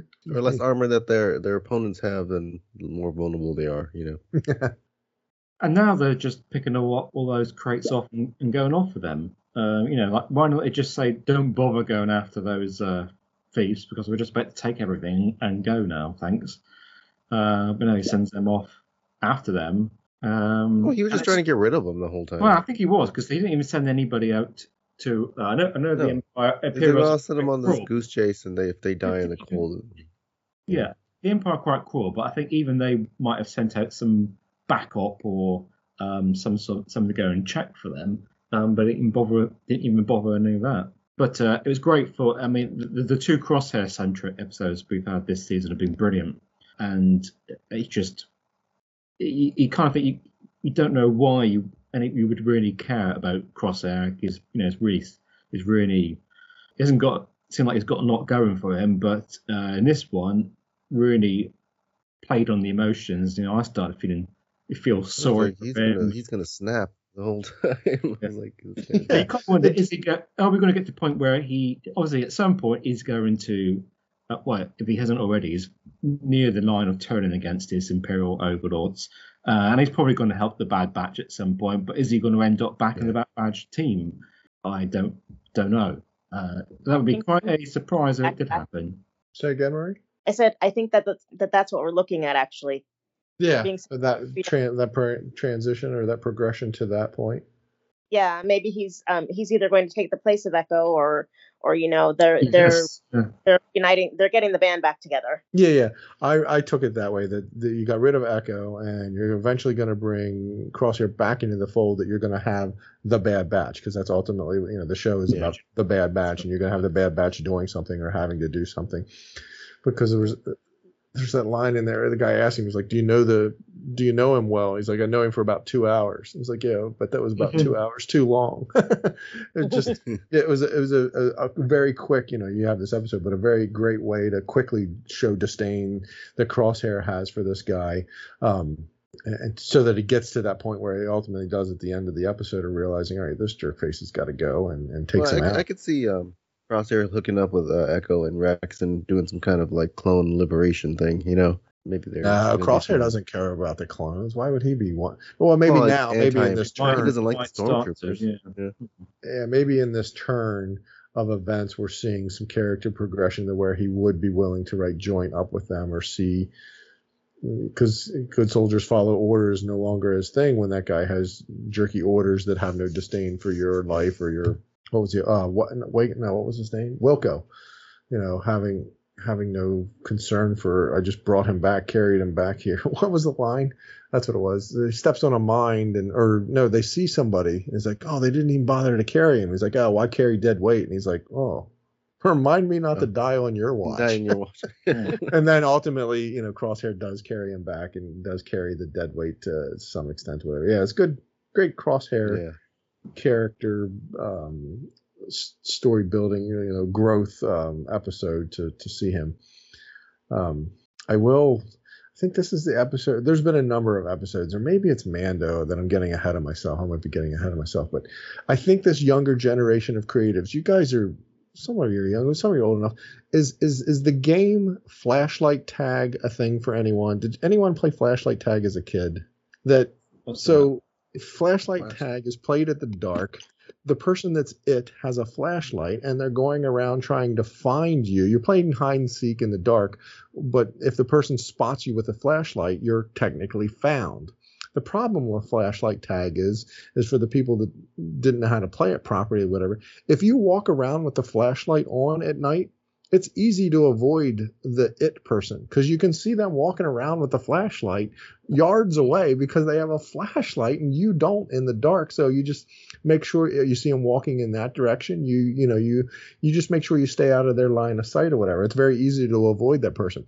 And Ron, on Battlefront 2, they have the Ewok hunt, and you can be a trooper, and you can have your flashlight on your gun, and yeah, it totally makes you an open target. Yeah.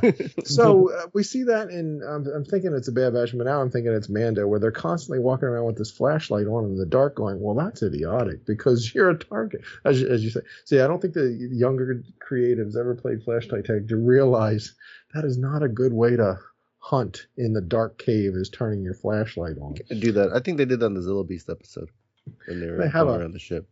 Don't they have an infrared type of heads up sensor or something they could use? Anyway, this is getting off on a tangent on flashlight tag.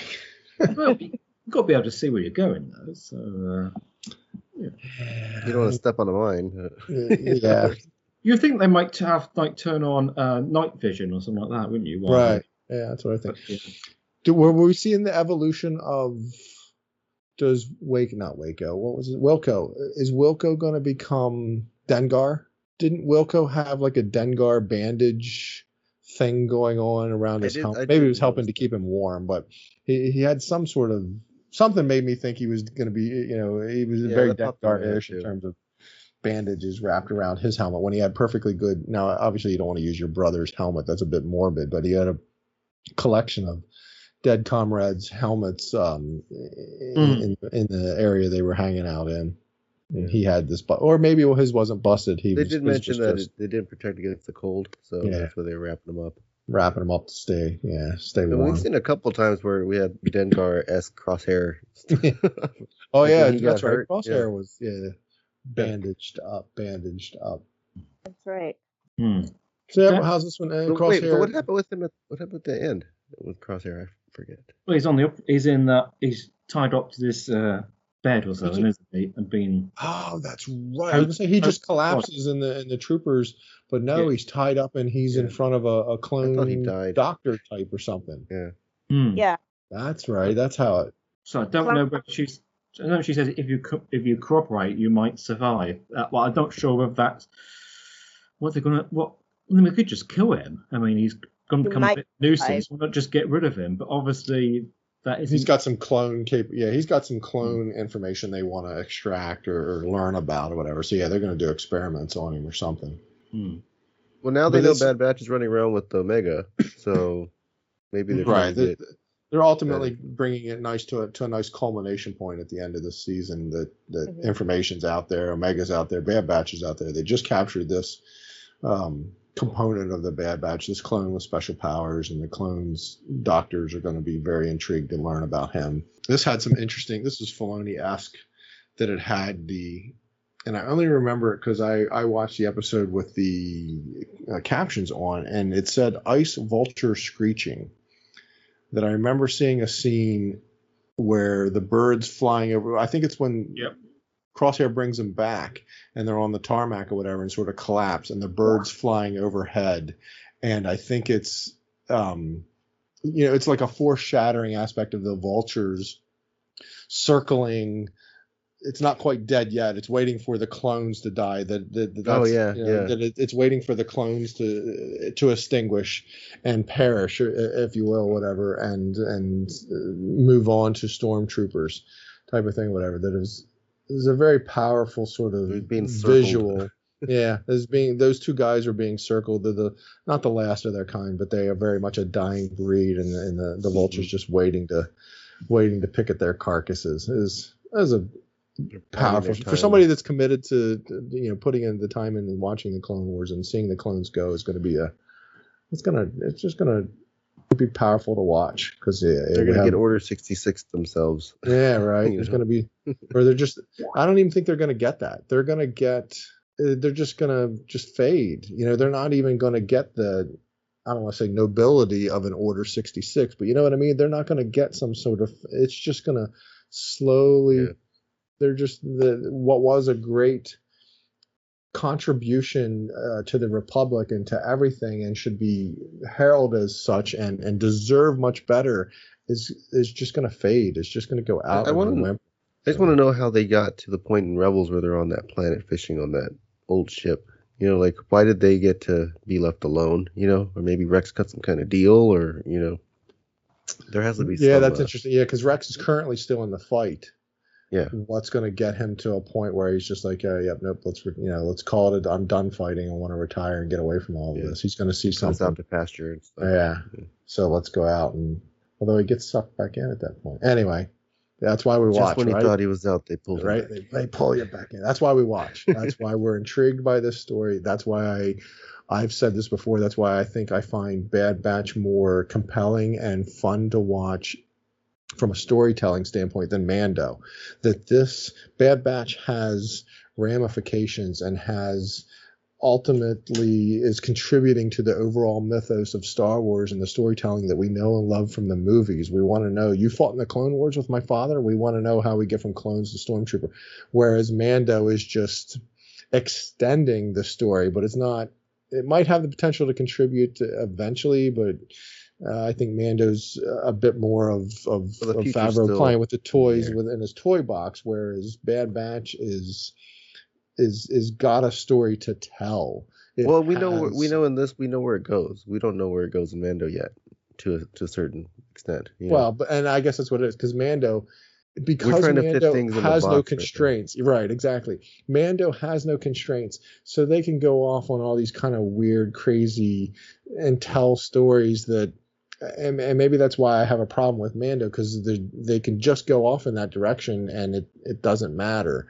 Whereas Bad Batch has a box that it's constrained by. The creatives have to work within that. So their storytelling has to be nuanced. Their storytelling has to be compelling and has to be well thought out.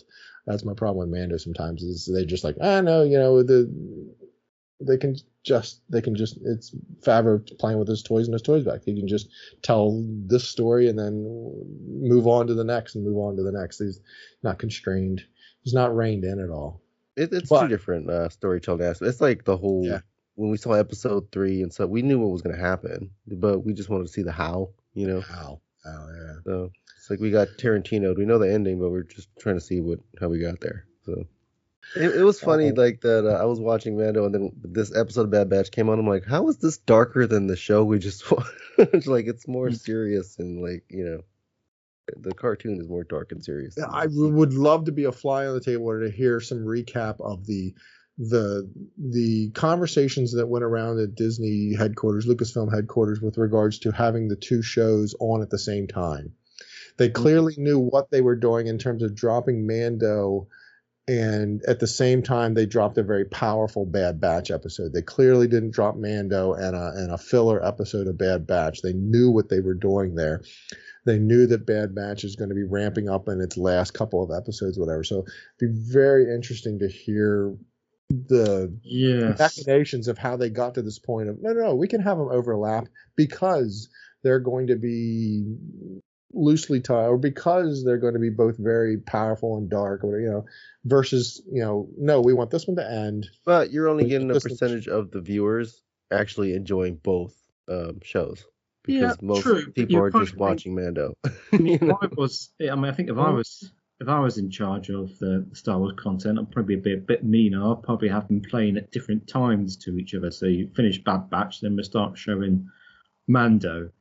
You guys know, like in all the groups and online, the people you talk to, there's Star Wars fans like us that are hardcore. They're like, I don't watch cartoons, I just watch the movies. So Ryan contributes to that. Yes, mindset to something that he didn't partake in the Clone Wars when it dropped, and has since and has enjoyed it, and has seen that that most people discounted them because they were cartoons, because they were animated. They thought they were the Resistance or whatever, and they weren't. They were very compelling storytelling, and they just chose to lose sight of that, or not even look at that and contemplate that as being, wait, no, these have gripping, powerful stories to be told. They're just in an animated form, and a decent animated form. I don't watch Bad Batch and think, well, this is animated at all. It's so well done. We've already talked about it. The lighting, the 3D. It's gorgeous, gorgeous stuff. Resistance obviously was that 2D anime or whatever it was that selling. And it's a different level of animation that is a little bit cartoony-ish, but still the story is the story and how it's visually displayed. I think at some point we need to do a Resistance episode when things quiet down, or we ever have a dry spell. I don't know. We will. Yeah, it's gonna be far between. Yeah, we're gonna have a pod just concentrating. We were gonna watch the first episodes. Do you remember? That we were toying with the commentary. I mean, there's not. I mean, I loved Resistance. I thought Resistance would have been great. It needed another season. If I had to rank the animations, it probably would be down the bottom. But it doesn't mean it wasn't good. It just means that it's just in that order. And Resistance. So if you're going to rank Star Wars, something then has to be at the left. Something has to be at the bottom. That doesn't mean it's bad at all. No, it's just funny because last night I was talking with my brother and we were talking about Mando, and like I was explaining basically everything from the Clone Wars to him because he's never seen it. Because most people that I talk to, like, they only watch the shows and the movies. They've never watched animated stuff because they have that preconceived notion. Oh, it's a kid's thing. It's It's animated. It's like I was going through the whole Maul had the dark saber and all this and that. He's like, oh wow, I didn't know that. I'm like, well, yeah. So it's like first couple of seasons of Clone Wars are a little bit cartoony, but they started introducing some pretty adult things pretty early on. Mm-hmm.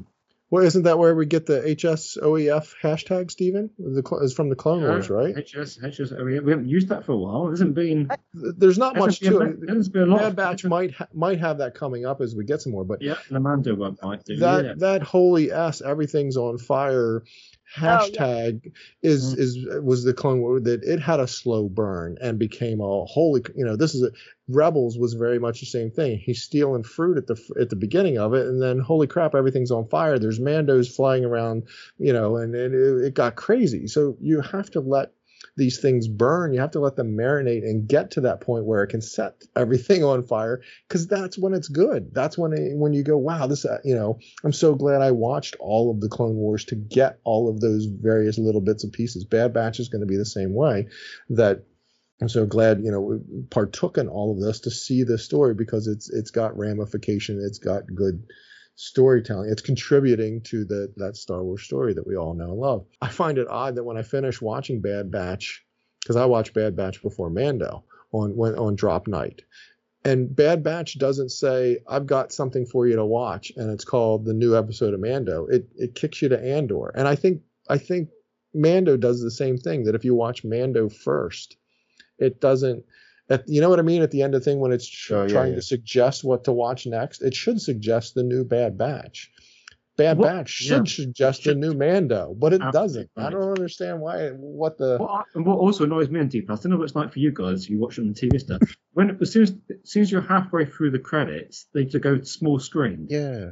And you've got no chance of seeing anything that's on those credits. Not that you even wanted it to, but you feel sorry for those people who are on those credits.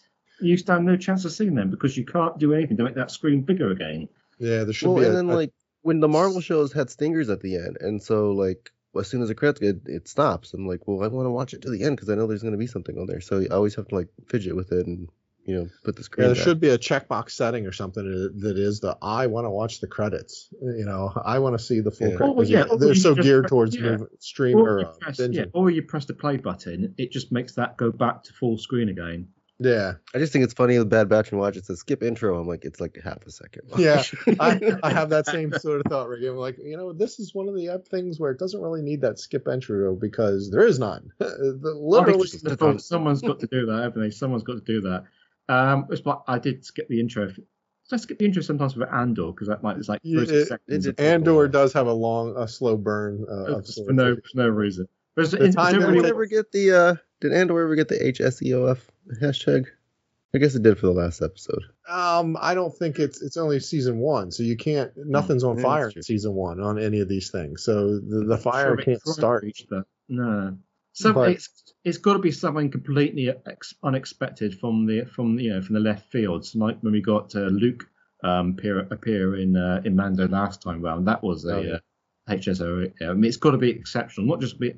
It's not good enough to be a really good episode. It's got to be something that you never saw coming, and what actually comes is like a juggernaut. Yeah, I don't literally mean a juggernaut, but yeah. No, it's that whole, this is more than poison Snapple or stealing fruit or whatever. Things are on fire. Things are going crazy. The story's getting, the story's getting good. This is the point of that sort of rant and that hashtag that I love so much, because people discount things so just easily, the so thing quick. that with Bad Batch, like this was an episode. The Bad Batch episode originally of Clone Wars wasn't even aired. Like they didn't even finish it. Now we have a whole second season of the show. So, like, that's just I still appreciate them going back and taking these characters that weren't even canon at one point. And I still wish they would complete those other episodes. But the Utapau one was good. Yeah, is everybody what order is everybody watching these in? Now we've got a choice of two things to watch each Wednesday. Oh, I watch Mando first. I watch Mando first, purely because if I'm going to be Spoilers. spoiled, Mando is going to be the first one spoiled. Nobody's going to. It's not going to be as easy to find out to come across Bad Batch spoilers. Murray, you're the tiebreaker, because I've already said my piece that I watch Bad Batch first. I watched Mando first. Ah, curses! I'm the outlier. Sorry, Ron.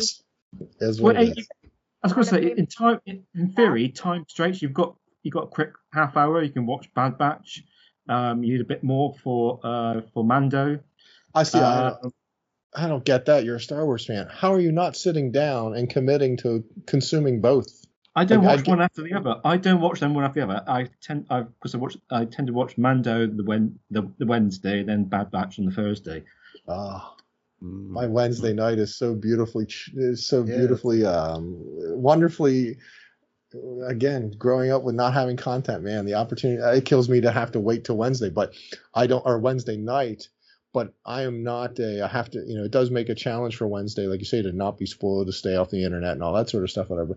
But I am not watching it on my phone or a tablet or computer at work or something like that, just to have it because again, it speaks to no, I am your father type of thing.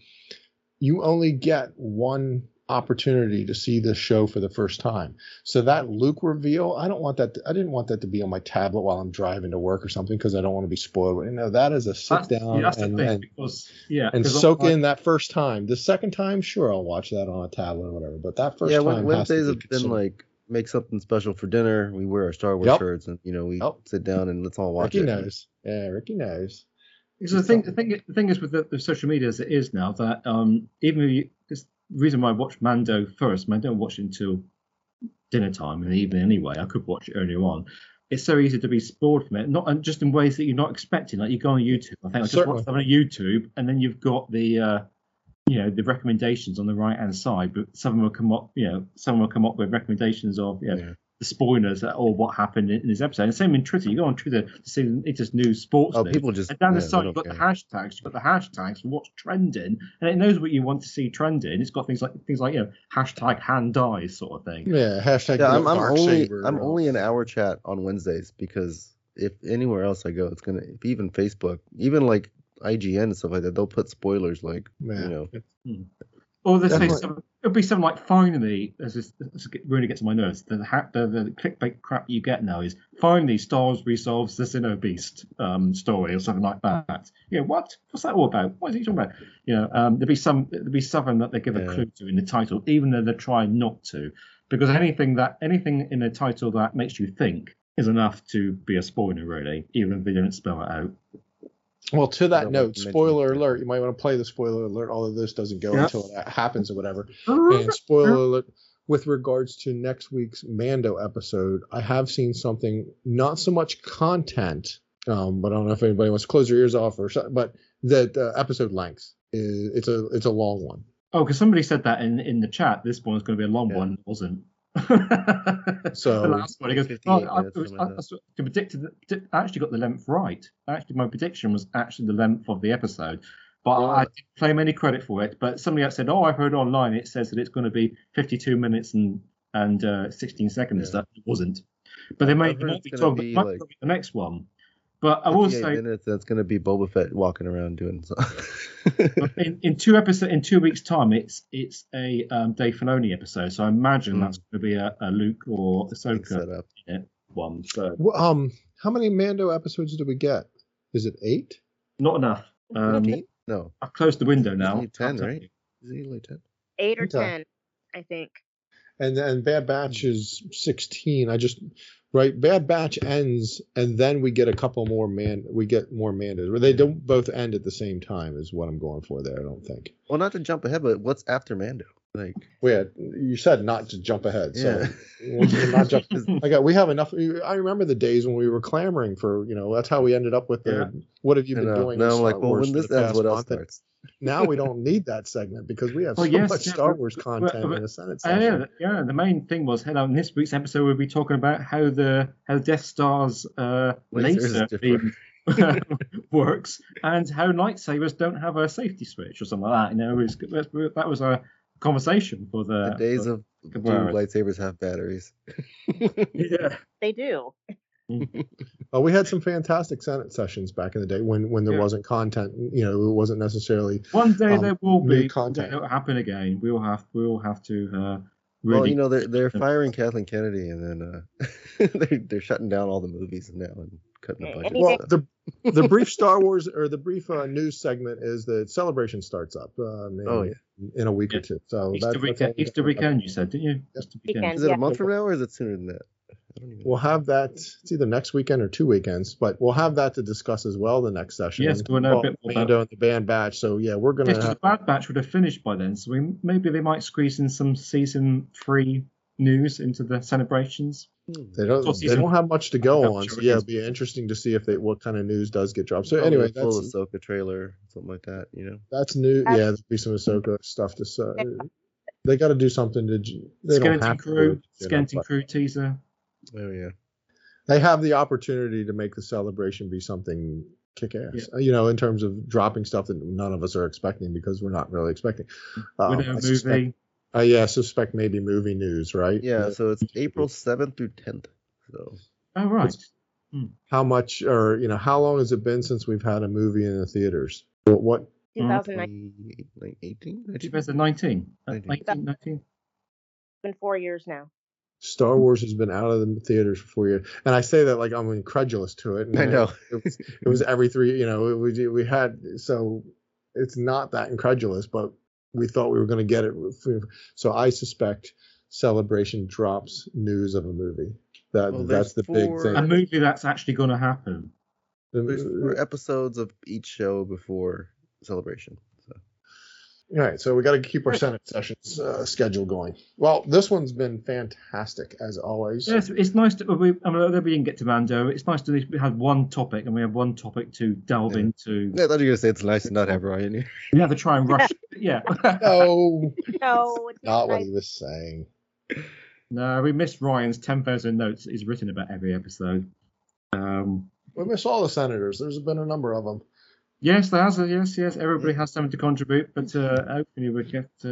So yeah, thank you very much for having a good Bad Batch chit chat, and thank you. Yes, speak to you again. See everybody again. Thanks for listening, and don't forget to join us on the various social media stuff. And join the Facebook group. Yeah, please talk to us. Talk to us. We're lonely. We're lonely. Cheers, everyone. Bye. Bye. Guys, later. Go switch off.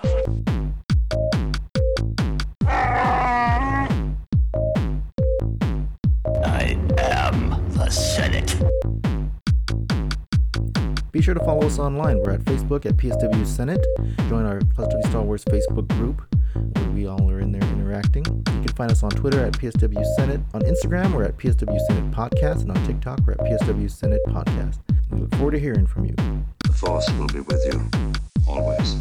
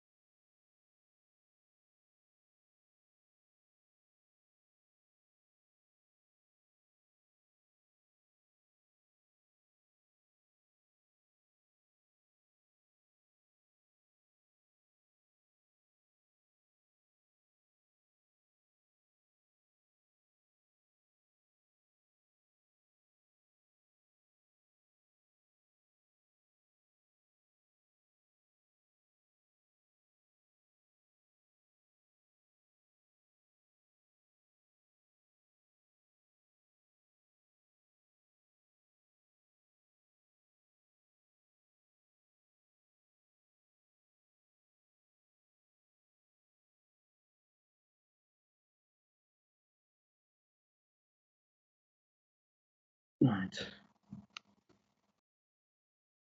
Good afternoon, everyone. Can't hear a thing at the moment. My volume working? Hello? Hello.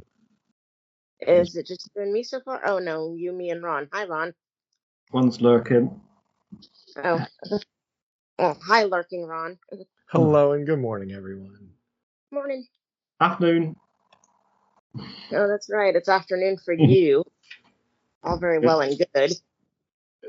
I'll just go get a cuppa. Try and find some chocolate. I didn't find any chocolate. I managed to find some biscuits. Not quite the same thing. I thought I heard you crinkle a bag of crisps.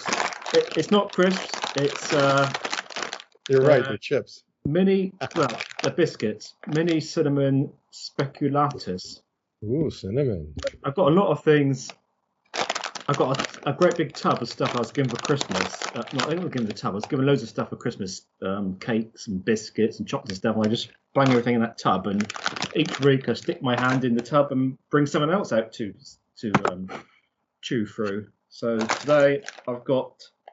So they're pretty much Christmas stuff, but I've still got I've got a chocolate Father Christmas in there. I've got 2 little mini Christmas cakes to eat.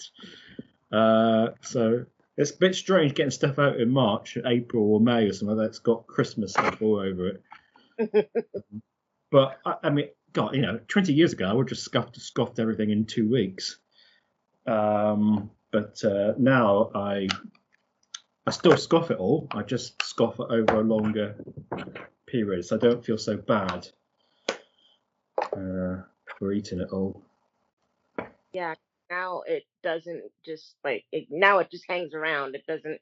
You don't That's work. right. Yes. Yeah, I would have. Yeah, I mean, back in the day, as most of us done, I would have bought whatever size the chocolate bar was or the tub of chocolates. I would have been minded to just keep eating them until I'd was feeling sick. But now I sort of I take 3 or 4 chocolates out of a box or something. I say that's enough for a couple of hours. And just eat them a bit. Yeah, everything in moderation now, huh? Yes, well, except for my buy a packet of Haribo's now every week. I eat that. I try to eat them during the evening because you're gone. Do you have Haribo's over there? We do, like gummy bears, gummy worms. Well, Haribo's, yeah, they can be. We're just talking about Haribo's, Marie. Traditionally they were little teddy bear things, but they're sort of anything now. They're sort of like Kona bottles, big bottles, snakes, and they could be fizzy. They could be sugary, fizzy ones, or different flavors. You get bubblegum flavored packets. I mean, they're for kids, but they sort of advertise them in. The advert for them is like adults eating kids stuff. So and I buy them and I eat them during the evening because I don't eat everything in the whole packet, but I chop them during the evening to satisfy my crunch for substance. And but they're not fatty. I mean, they are full of sugar, but they're not fatty. And I've read around you shouldn't eat anything heavy or fatty in the evenings because then you go straight to bed and the fat goes nowhere. So I try to eat stuff that is light and non cakes, non chocolates in the evening. So sweets don't have the fat that other stuff does. So instead of going to carrots and celery, you go to Haribo gummy bears. I'm at Haribo. I'm at Haribo. Need to go shop and get some more this week. So I had to have a banana yesterday evening. It was not quite the same thing, is it? When you sat down watching TV and you got to get a banana out to enjoy it with. It was a massive banana. At least the banana's hella more podcast friendly and quieter when you peel it. So get them all out of the package now and put them on a plate or something so we don't hear you crinkling all show. Yeah, I'm taking some out now.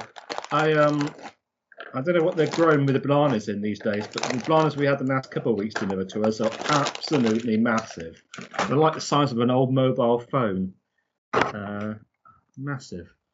Right. So hey, I have a housekeeping question. How far back into the Bad Batch do we need to go? The last that's Senate. actually what I was looking at. Yeah. Didn't we do the faster? Didn't we do the pod racing one? Was that the last one? We definitely we did Entombed too. You did the pod racing, and we definitely did that one with the Berserk. The Mecha Lizard thing. Did we do the one with Gunji, the Chewbacca? We did, but we sort of didn't spend a lot of time on it, but we definitely did that one. Okay, so we got the Clone Conspiracy. So February 8th was the Clone Conspiracy. We would have had them both in the same week. But I don't remember talking about it. But we might have. When did we do the last one? Let me have a look here. We'll go back in time in the chat. February the 5th. Did it the 5th of February. So we did it before that one. So we have actually got the Clone Conspiracy ones to talk about. I'm trying to remember what happened in that one, isn't it? That was Tucci and the retirement of clones and something. Oh yeah, that was quite a good one though, was it? Because it's kind of like Palpatine played them for the. I thought we talked about that one. He was 100 miles ahead of them all, wasn't he? Ricky, Stephen just looked at the date of our last Senate, and the date was before that one aired. Before that one aired, so if he did his math correctly, carried the one. Yeah. I think. And the square root. I took the square root as well, just to be sure. I don't remember talking about the Wookiee one, but maybe. The Wookiee one? Usually I try to put something. Oh, the Wookiee. No, we did do the Wookiee one. Let me take a listen real quick. I'm pretty sure we did, but I think we didn't think we talked a lot about it because we was always trying to squeeze other stuff in. So I think it got a bit truncated. Yeah, shortchanged at the end because it would have been the most recent thing, and we were talking about the stuff from before. I seem to remember us trying to move everybody along. So that 10 minutes for this one, 10 minutes for that one, because we kept getting caught up in others. Yeah, I just posted somebody that was asking questions, issues we never had before or whatever, when we didn't have a whole lot of Star Wars content with regards to now there's so much that cramming it all into one Senate session is challenging. In any sort of, the way we used to, where we just discuss things and whatever came up and went wherever it went. There's just so much to go over, so much to talk about, which is awesome. So that means we've got 6 episodes of the Bad Batch. But we'll condense the double one into one episode. We won't discuss the part 1 and discuss part 2. Because I seem to remember it didn't really end with a right. It just ended at the 30-minute mark. It just ended, didn't it? Yeah. What was the 2-parter? Them in the mine for Ipsium or whatever? No, that was the clone one. Oh, hang on, no. I mean, no, you're right. There were other ones that were sort of like parts, but they weren't officially. They're separate stories contained in a continuing story, weren't they? So she said. So we have the Clone Conspiracy double ones. Then we have the one when Sid sends them to the mine, and then you have the next bit where they have to get their ship back. Then we got Xeno Beast, and then we got the one we just had. That's actually a lot. Wow. That is a lot. We did the one after that had the big machine thing, right? Yes. Yeah. That's what I thought. But yeah, we did that one. And the one after that is the Wookiee one, Tribe. And then the one we need to start with, episode 7, the Clone Conspiracy and Truth and Consequences. All right, so that was the last one, was the one with the giant robot, and then the one with the Wookiee, right? Those were yeah, that's what we determined. We got to discuss the Clone Conspiracy. Our first is the Clone Conspiracy with the assassin, Palpatine being sneaky, Palpatine being Palpatine, really, but trying to put the clones out it's the beginnings of putting the clones out to pasture to some extent. Did I miss an episode? Because all of a sudden that one doesn't sound familiar. Is that the one with Crosshair when he does that snipe move? I swear to God, Crosshair was in it because Crosshair hasn't been anything in a while.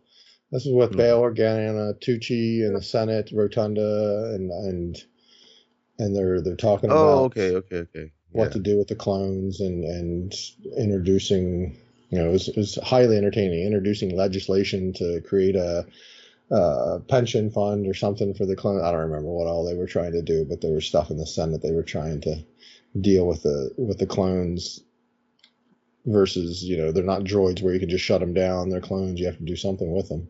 Okay, I kind of remember that one. But right, that's the one that had the assassin. Oh, that's right. Now, okay, thank you. Rex, well, how does Rex get involved? Rex is definitely there with the assassin because he says, or I might be confusing now, because the dude says you're old school, you're a relic, and he dies. He bites down on the whatever. Yeah, this was the episode, right? That was the episode. The assassin, I'm pretty sure this is that episode. The assassin we all thought was going to be, they made it out to be, we thought it was going to be Crosshair, but it was not. It was somebody else. Okay, so now I didn't miss something. I was like, Crosshair? I don't remember seeing that one. Yeah, because we haven't seen Crosshair in a long, long time. Yeah, until this week. Mm. I'm not spoiling anything for anybody, am I? Because we should have all seen it by now. Yeah, certainly. So it's crosshair is the thing you look down the barrel of the gun to see the target thing, isn't it? To the line. Yeah. What's crosshair? Presumably because it's the width of a hair. I think what you're referring to is more technically the scope, and then the little T that's in your field of view. If you look through the scope, is the crosshair would be the thing that helps you sort of. Yeah, that's the thing that helps target your. So yeah, it's a very thin line of T, and that's what's on his eye. That's the tattoo or the marking that's on his eye. He has that circle with the that scar or tattoo or whatever it is that he has. It's a crosshair. It looks like it's what you see when you look into the scope of a gun.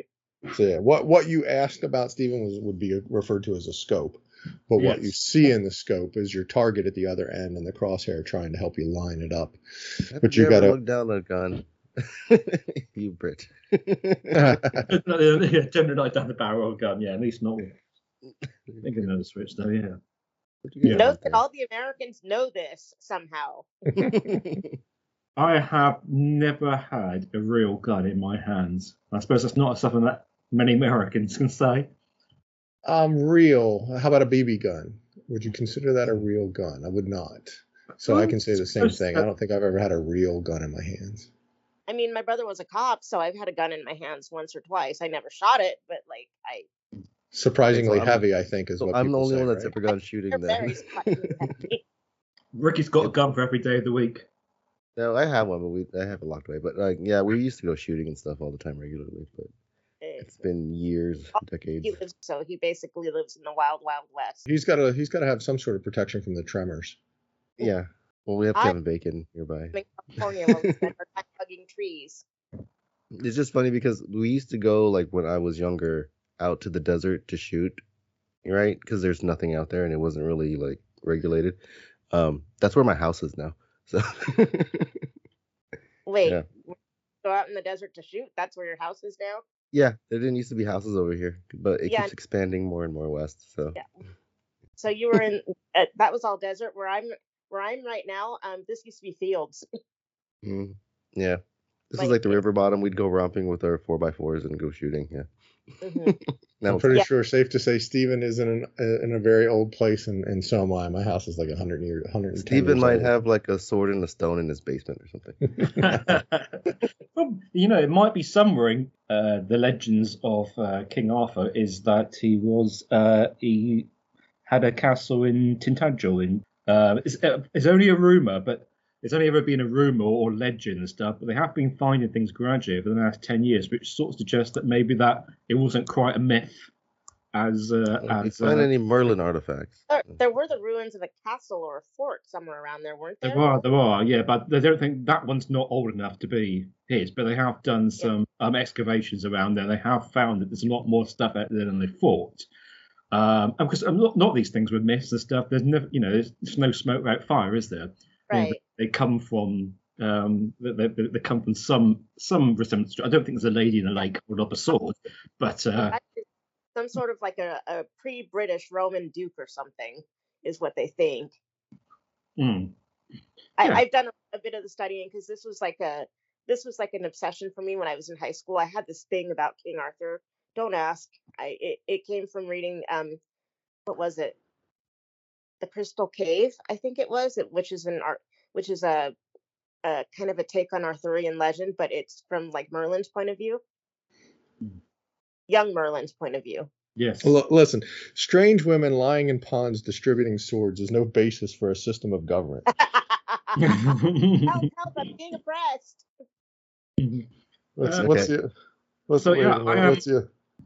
Look, if I went around saying I was emperor just because some moistened bint had lobbed a scimitar at me, they'd put me away. Very obscure. No, they're not obscure, but I have them noted because they're just funny. But I'd never remember them word for word like that. But Monty Python quotes to get us started. Stephen, I'll have you know I'm having a cuppa at the moment. Moistened bint. I've still not seen much Monty Python. It's a shame, really. You definitely need to see that one, because especially with the King Arthur references, because whoever's going on and on about the throwing scimitars out of lobbing things, or what is it the quote about strange women lying in ponds distributing swords is no basis for a system of government was always just drop dead funny. Yeah, well, that whole movie's drop dead funny, isn't it? Supreme executive power derives from a mandate from the masses, not from some farcical aquatic ceremony. Anyway, all right, let's. The BBC. I should say the BBC Merlin series is very good. If you guys watch that over there. Oh, I never watched that. Apparently, Merlin. I am having a cup of tea, Stephen. So. Oh, you're just having a cup of tea. A nice cup of tea. Yeah, I'm having a cup of tea. So not coffee this morning. Right, so we're not going to have any news this week. Well, no news segment because Ryan isn't here and I haven't done any. So are we doing Mando too, or are we just doing Bad Batch? Bad Batch, and I do Bad Batch first. That's the most we've got to get rid of, and then we'll get to Mando. If there's time, we can get to Mando. I mean, there's only 2 episodes of it so far, so. Yes, I mean, we could probably discuss it as I just read them both out, and then we discuss them as one because there's not a huge amount in some respects. No, and some of the Bad Batch episodes aren't too detailed. And you guys, let me know any issues because I don't have my AirPods today. I left them in the living room, and I don't feel like getting them because I have a cat lying on me. And I'm also doing this lying down because I have a cat lying on me. You sound just fine. You actually sound really good. Usually you're kind of low, but you sound really good right now. So. Okay. What was that going to? Well, maybe if the cat has any input, do let us know. Oh, news, Stephen. You could do a brief news segment, and the news is the Celebration Europe is coming up in a matter of weeks. So get your tickets now. Oh no, somebody else mentioned it. Mary's not. You're not going, are you? Oh, do you want Friday and 2 Saturday tickets? You can have them. Somebody can mention it in passing, but I'm sure we'll have. Yeah, there are stuff that's starting to be announced for that, but I haven't got any of it to hand. Yeah, me neither. There's loads of people that have said, "Oh, this person's coming, that person's coming, this person's coming." I mean, Star Wars actors and actresses and stuff. They've released the artwork for the badges and stuff, and I'm really bummed that I'm actually not going because it's really nice.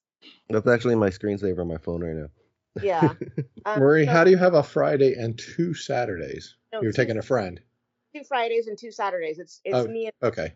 It's me and my friend, but I can't make it because I don't have enough vacation time, and I have other things that I've been dealing with, so I don't have the vacation time to jet off to London. When is it again? Easter weekend. Is it? Yeah. Again? Oh, that was such a pain when that happened that weekend. They did that a few years ago. That was so annoying. God, it's come up quickly, isn't it? Yeah, it is kind of quick.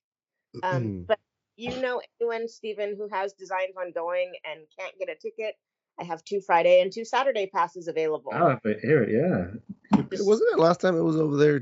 Wasn't it Easter weekend too? No, it wasn't. That was in July. What was the last one that was an Easter then? I think one of the times in Orlando, I seem to think they did a Sunday They were doing some. They were trying to have some ceremonies, or had some Star Wars fans that were there that were priests or chaplains or whatever. Were having some things before the show opened, or in hotels or something like that. I don't know why I remember that, but I remember I was trying to cook stuff for Easter to take to my mom's and watching the stuff on my iPad. There was a celebration in Europe in maybe what was it 2018, but yeah, the 2016 one was in July. I know because I was there. Yeah, one of them I know fell on Easter before. I'm like, this is a dumb weekend to have it. Or that could have been when was that? 2015 when it was in Anaheim. I don't quite remember, but I know that was in April, around the time that Easter would fall. I don't know. I don't remember. I can look it up. That's weird. I'm a Baptist Catholic. Sorry. Were your tickets going to go to waste? My tickets are going to go to waste. Yes. Oh dear. And then if I do find anybody, is there a physical thing, or can you get like an email code or something to them, or to however that would work, or does something need to be mailed to somebody physical? I think you have to go through the light ticket exchange because mine is an international order, so it's a will call. So they might have to go through the light ticket exchange. Okay, I'll see if I can find someone to make use of them. I don't know if they would be willing. I'll try to get some money for you too, or whatever. But anyway, we'll see what we can get for them to go to waste. Email address, and they can look up the tickets on the ticket exchange, and we can do the thing or whatever. We'll see if I can put people in touch and make things work out in the positive for folks. Because it would be a bummer for them to go to waste, and if somebody wants to get into the place, that would be a positive. Yeah, I wasn't able to get a foyer because they sold out like right before I got in to get them. But it was brutal trying to get tickets for sure. Oh yeah, it's been brutal trying to get tickets for anything lately. I say we just give them to Steven and he straps on a microphone and goes walking around. Well, he needs to make a friend. Do you have any friends you can go with, Steve? I have no friends. If only it was close equipment. I'll be your friend. I have no Star Wars friends that I know of anyway. Not here. I thought. Right, we better get going. We've got stuff to tickle. We've got stuff to get through. We got a bad batch of bad batches. We got a bad batch of bad batches. Yes. Okay. So is everybody ready? Got a comfy seat? Okay. You see, I don't know. The cat has. Yeah. Okay, let's get going.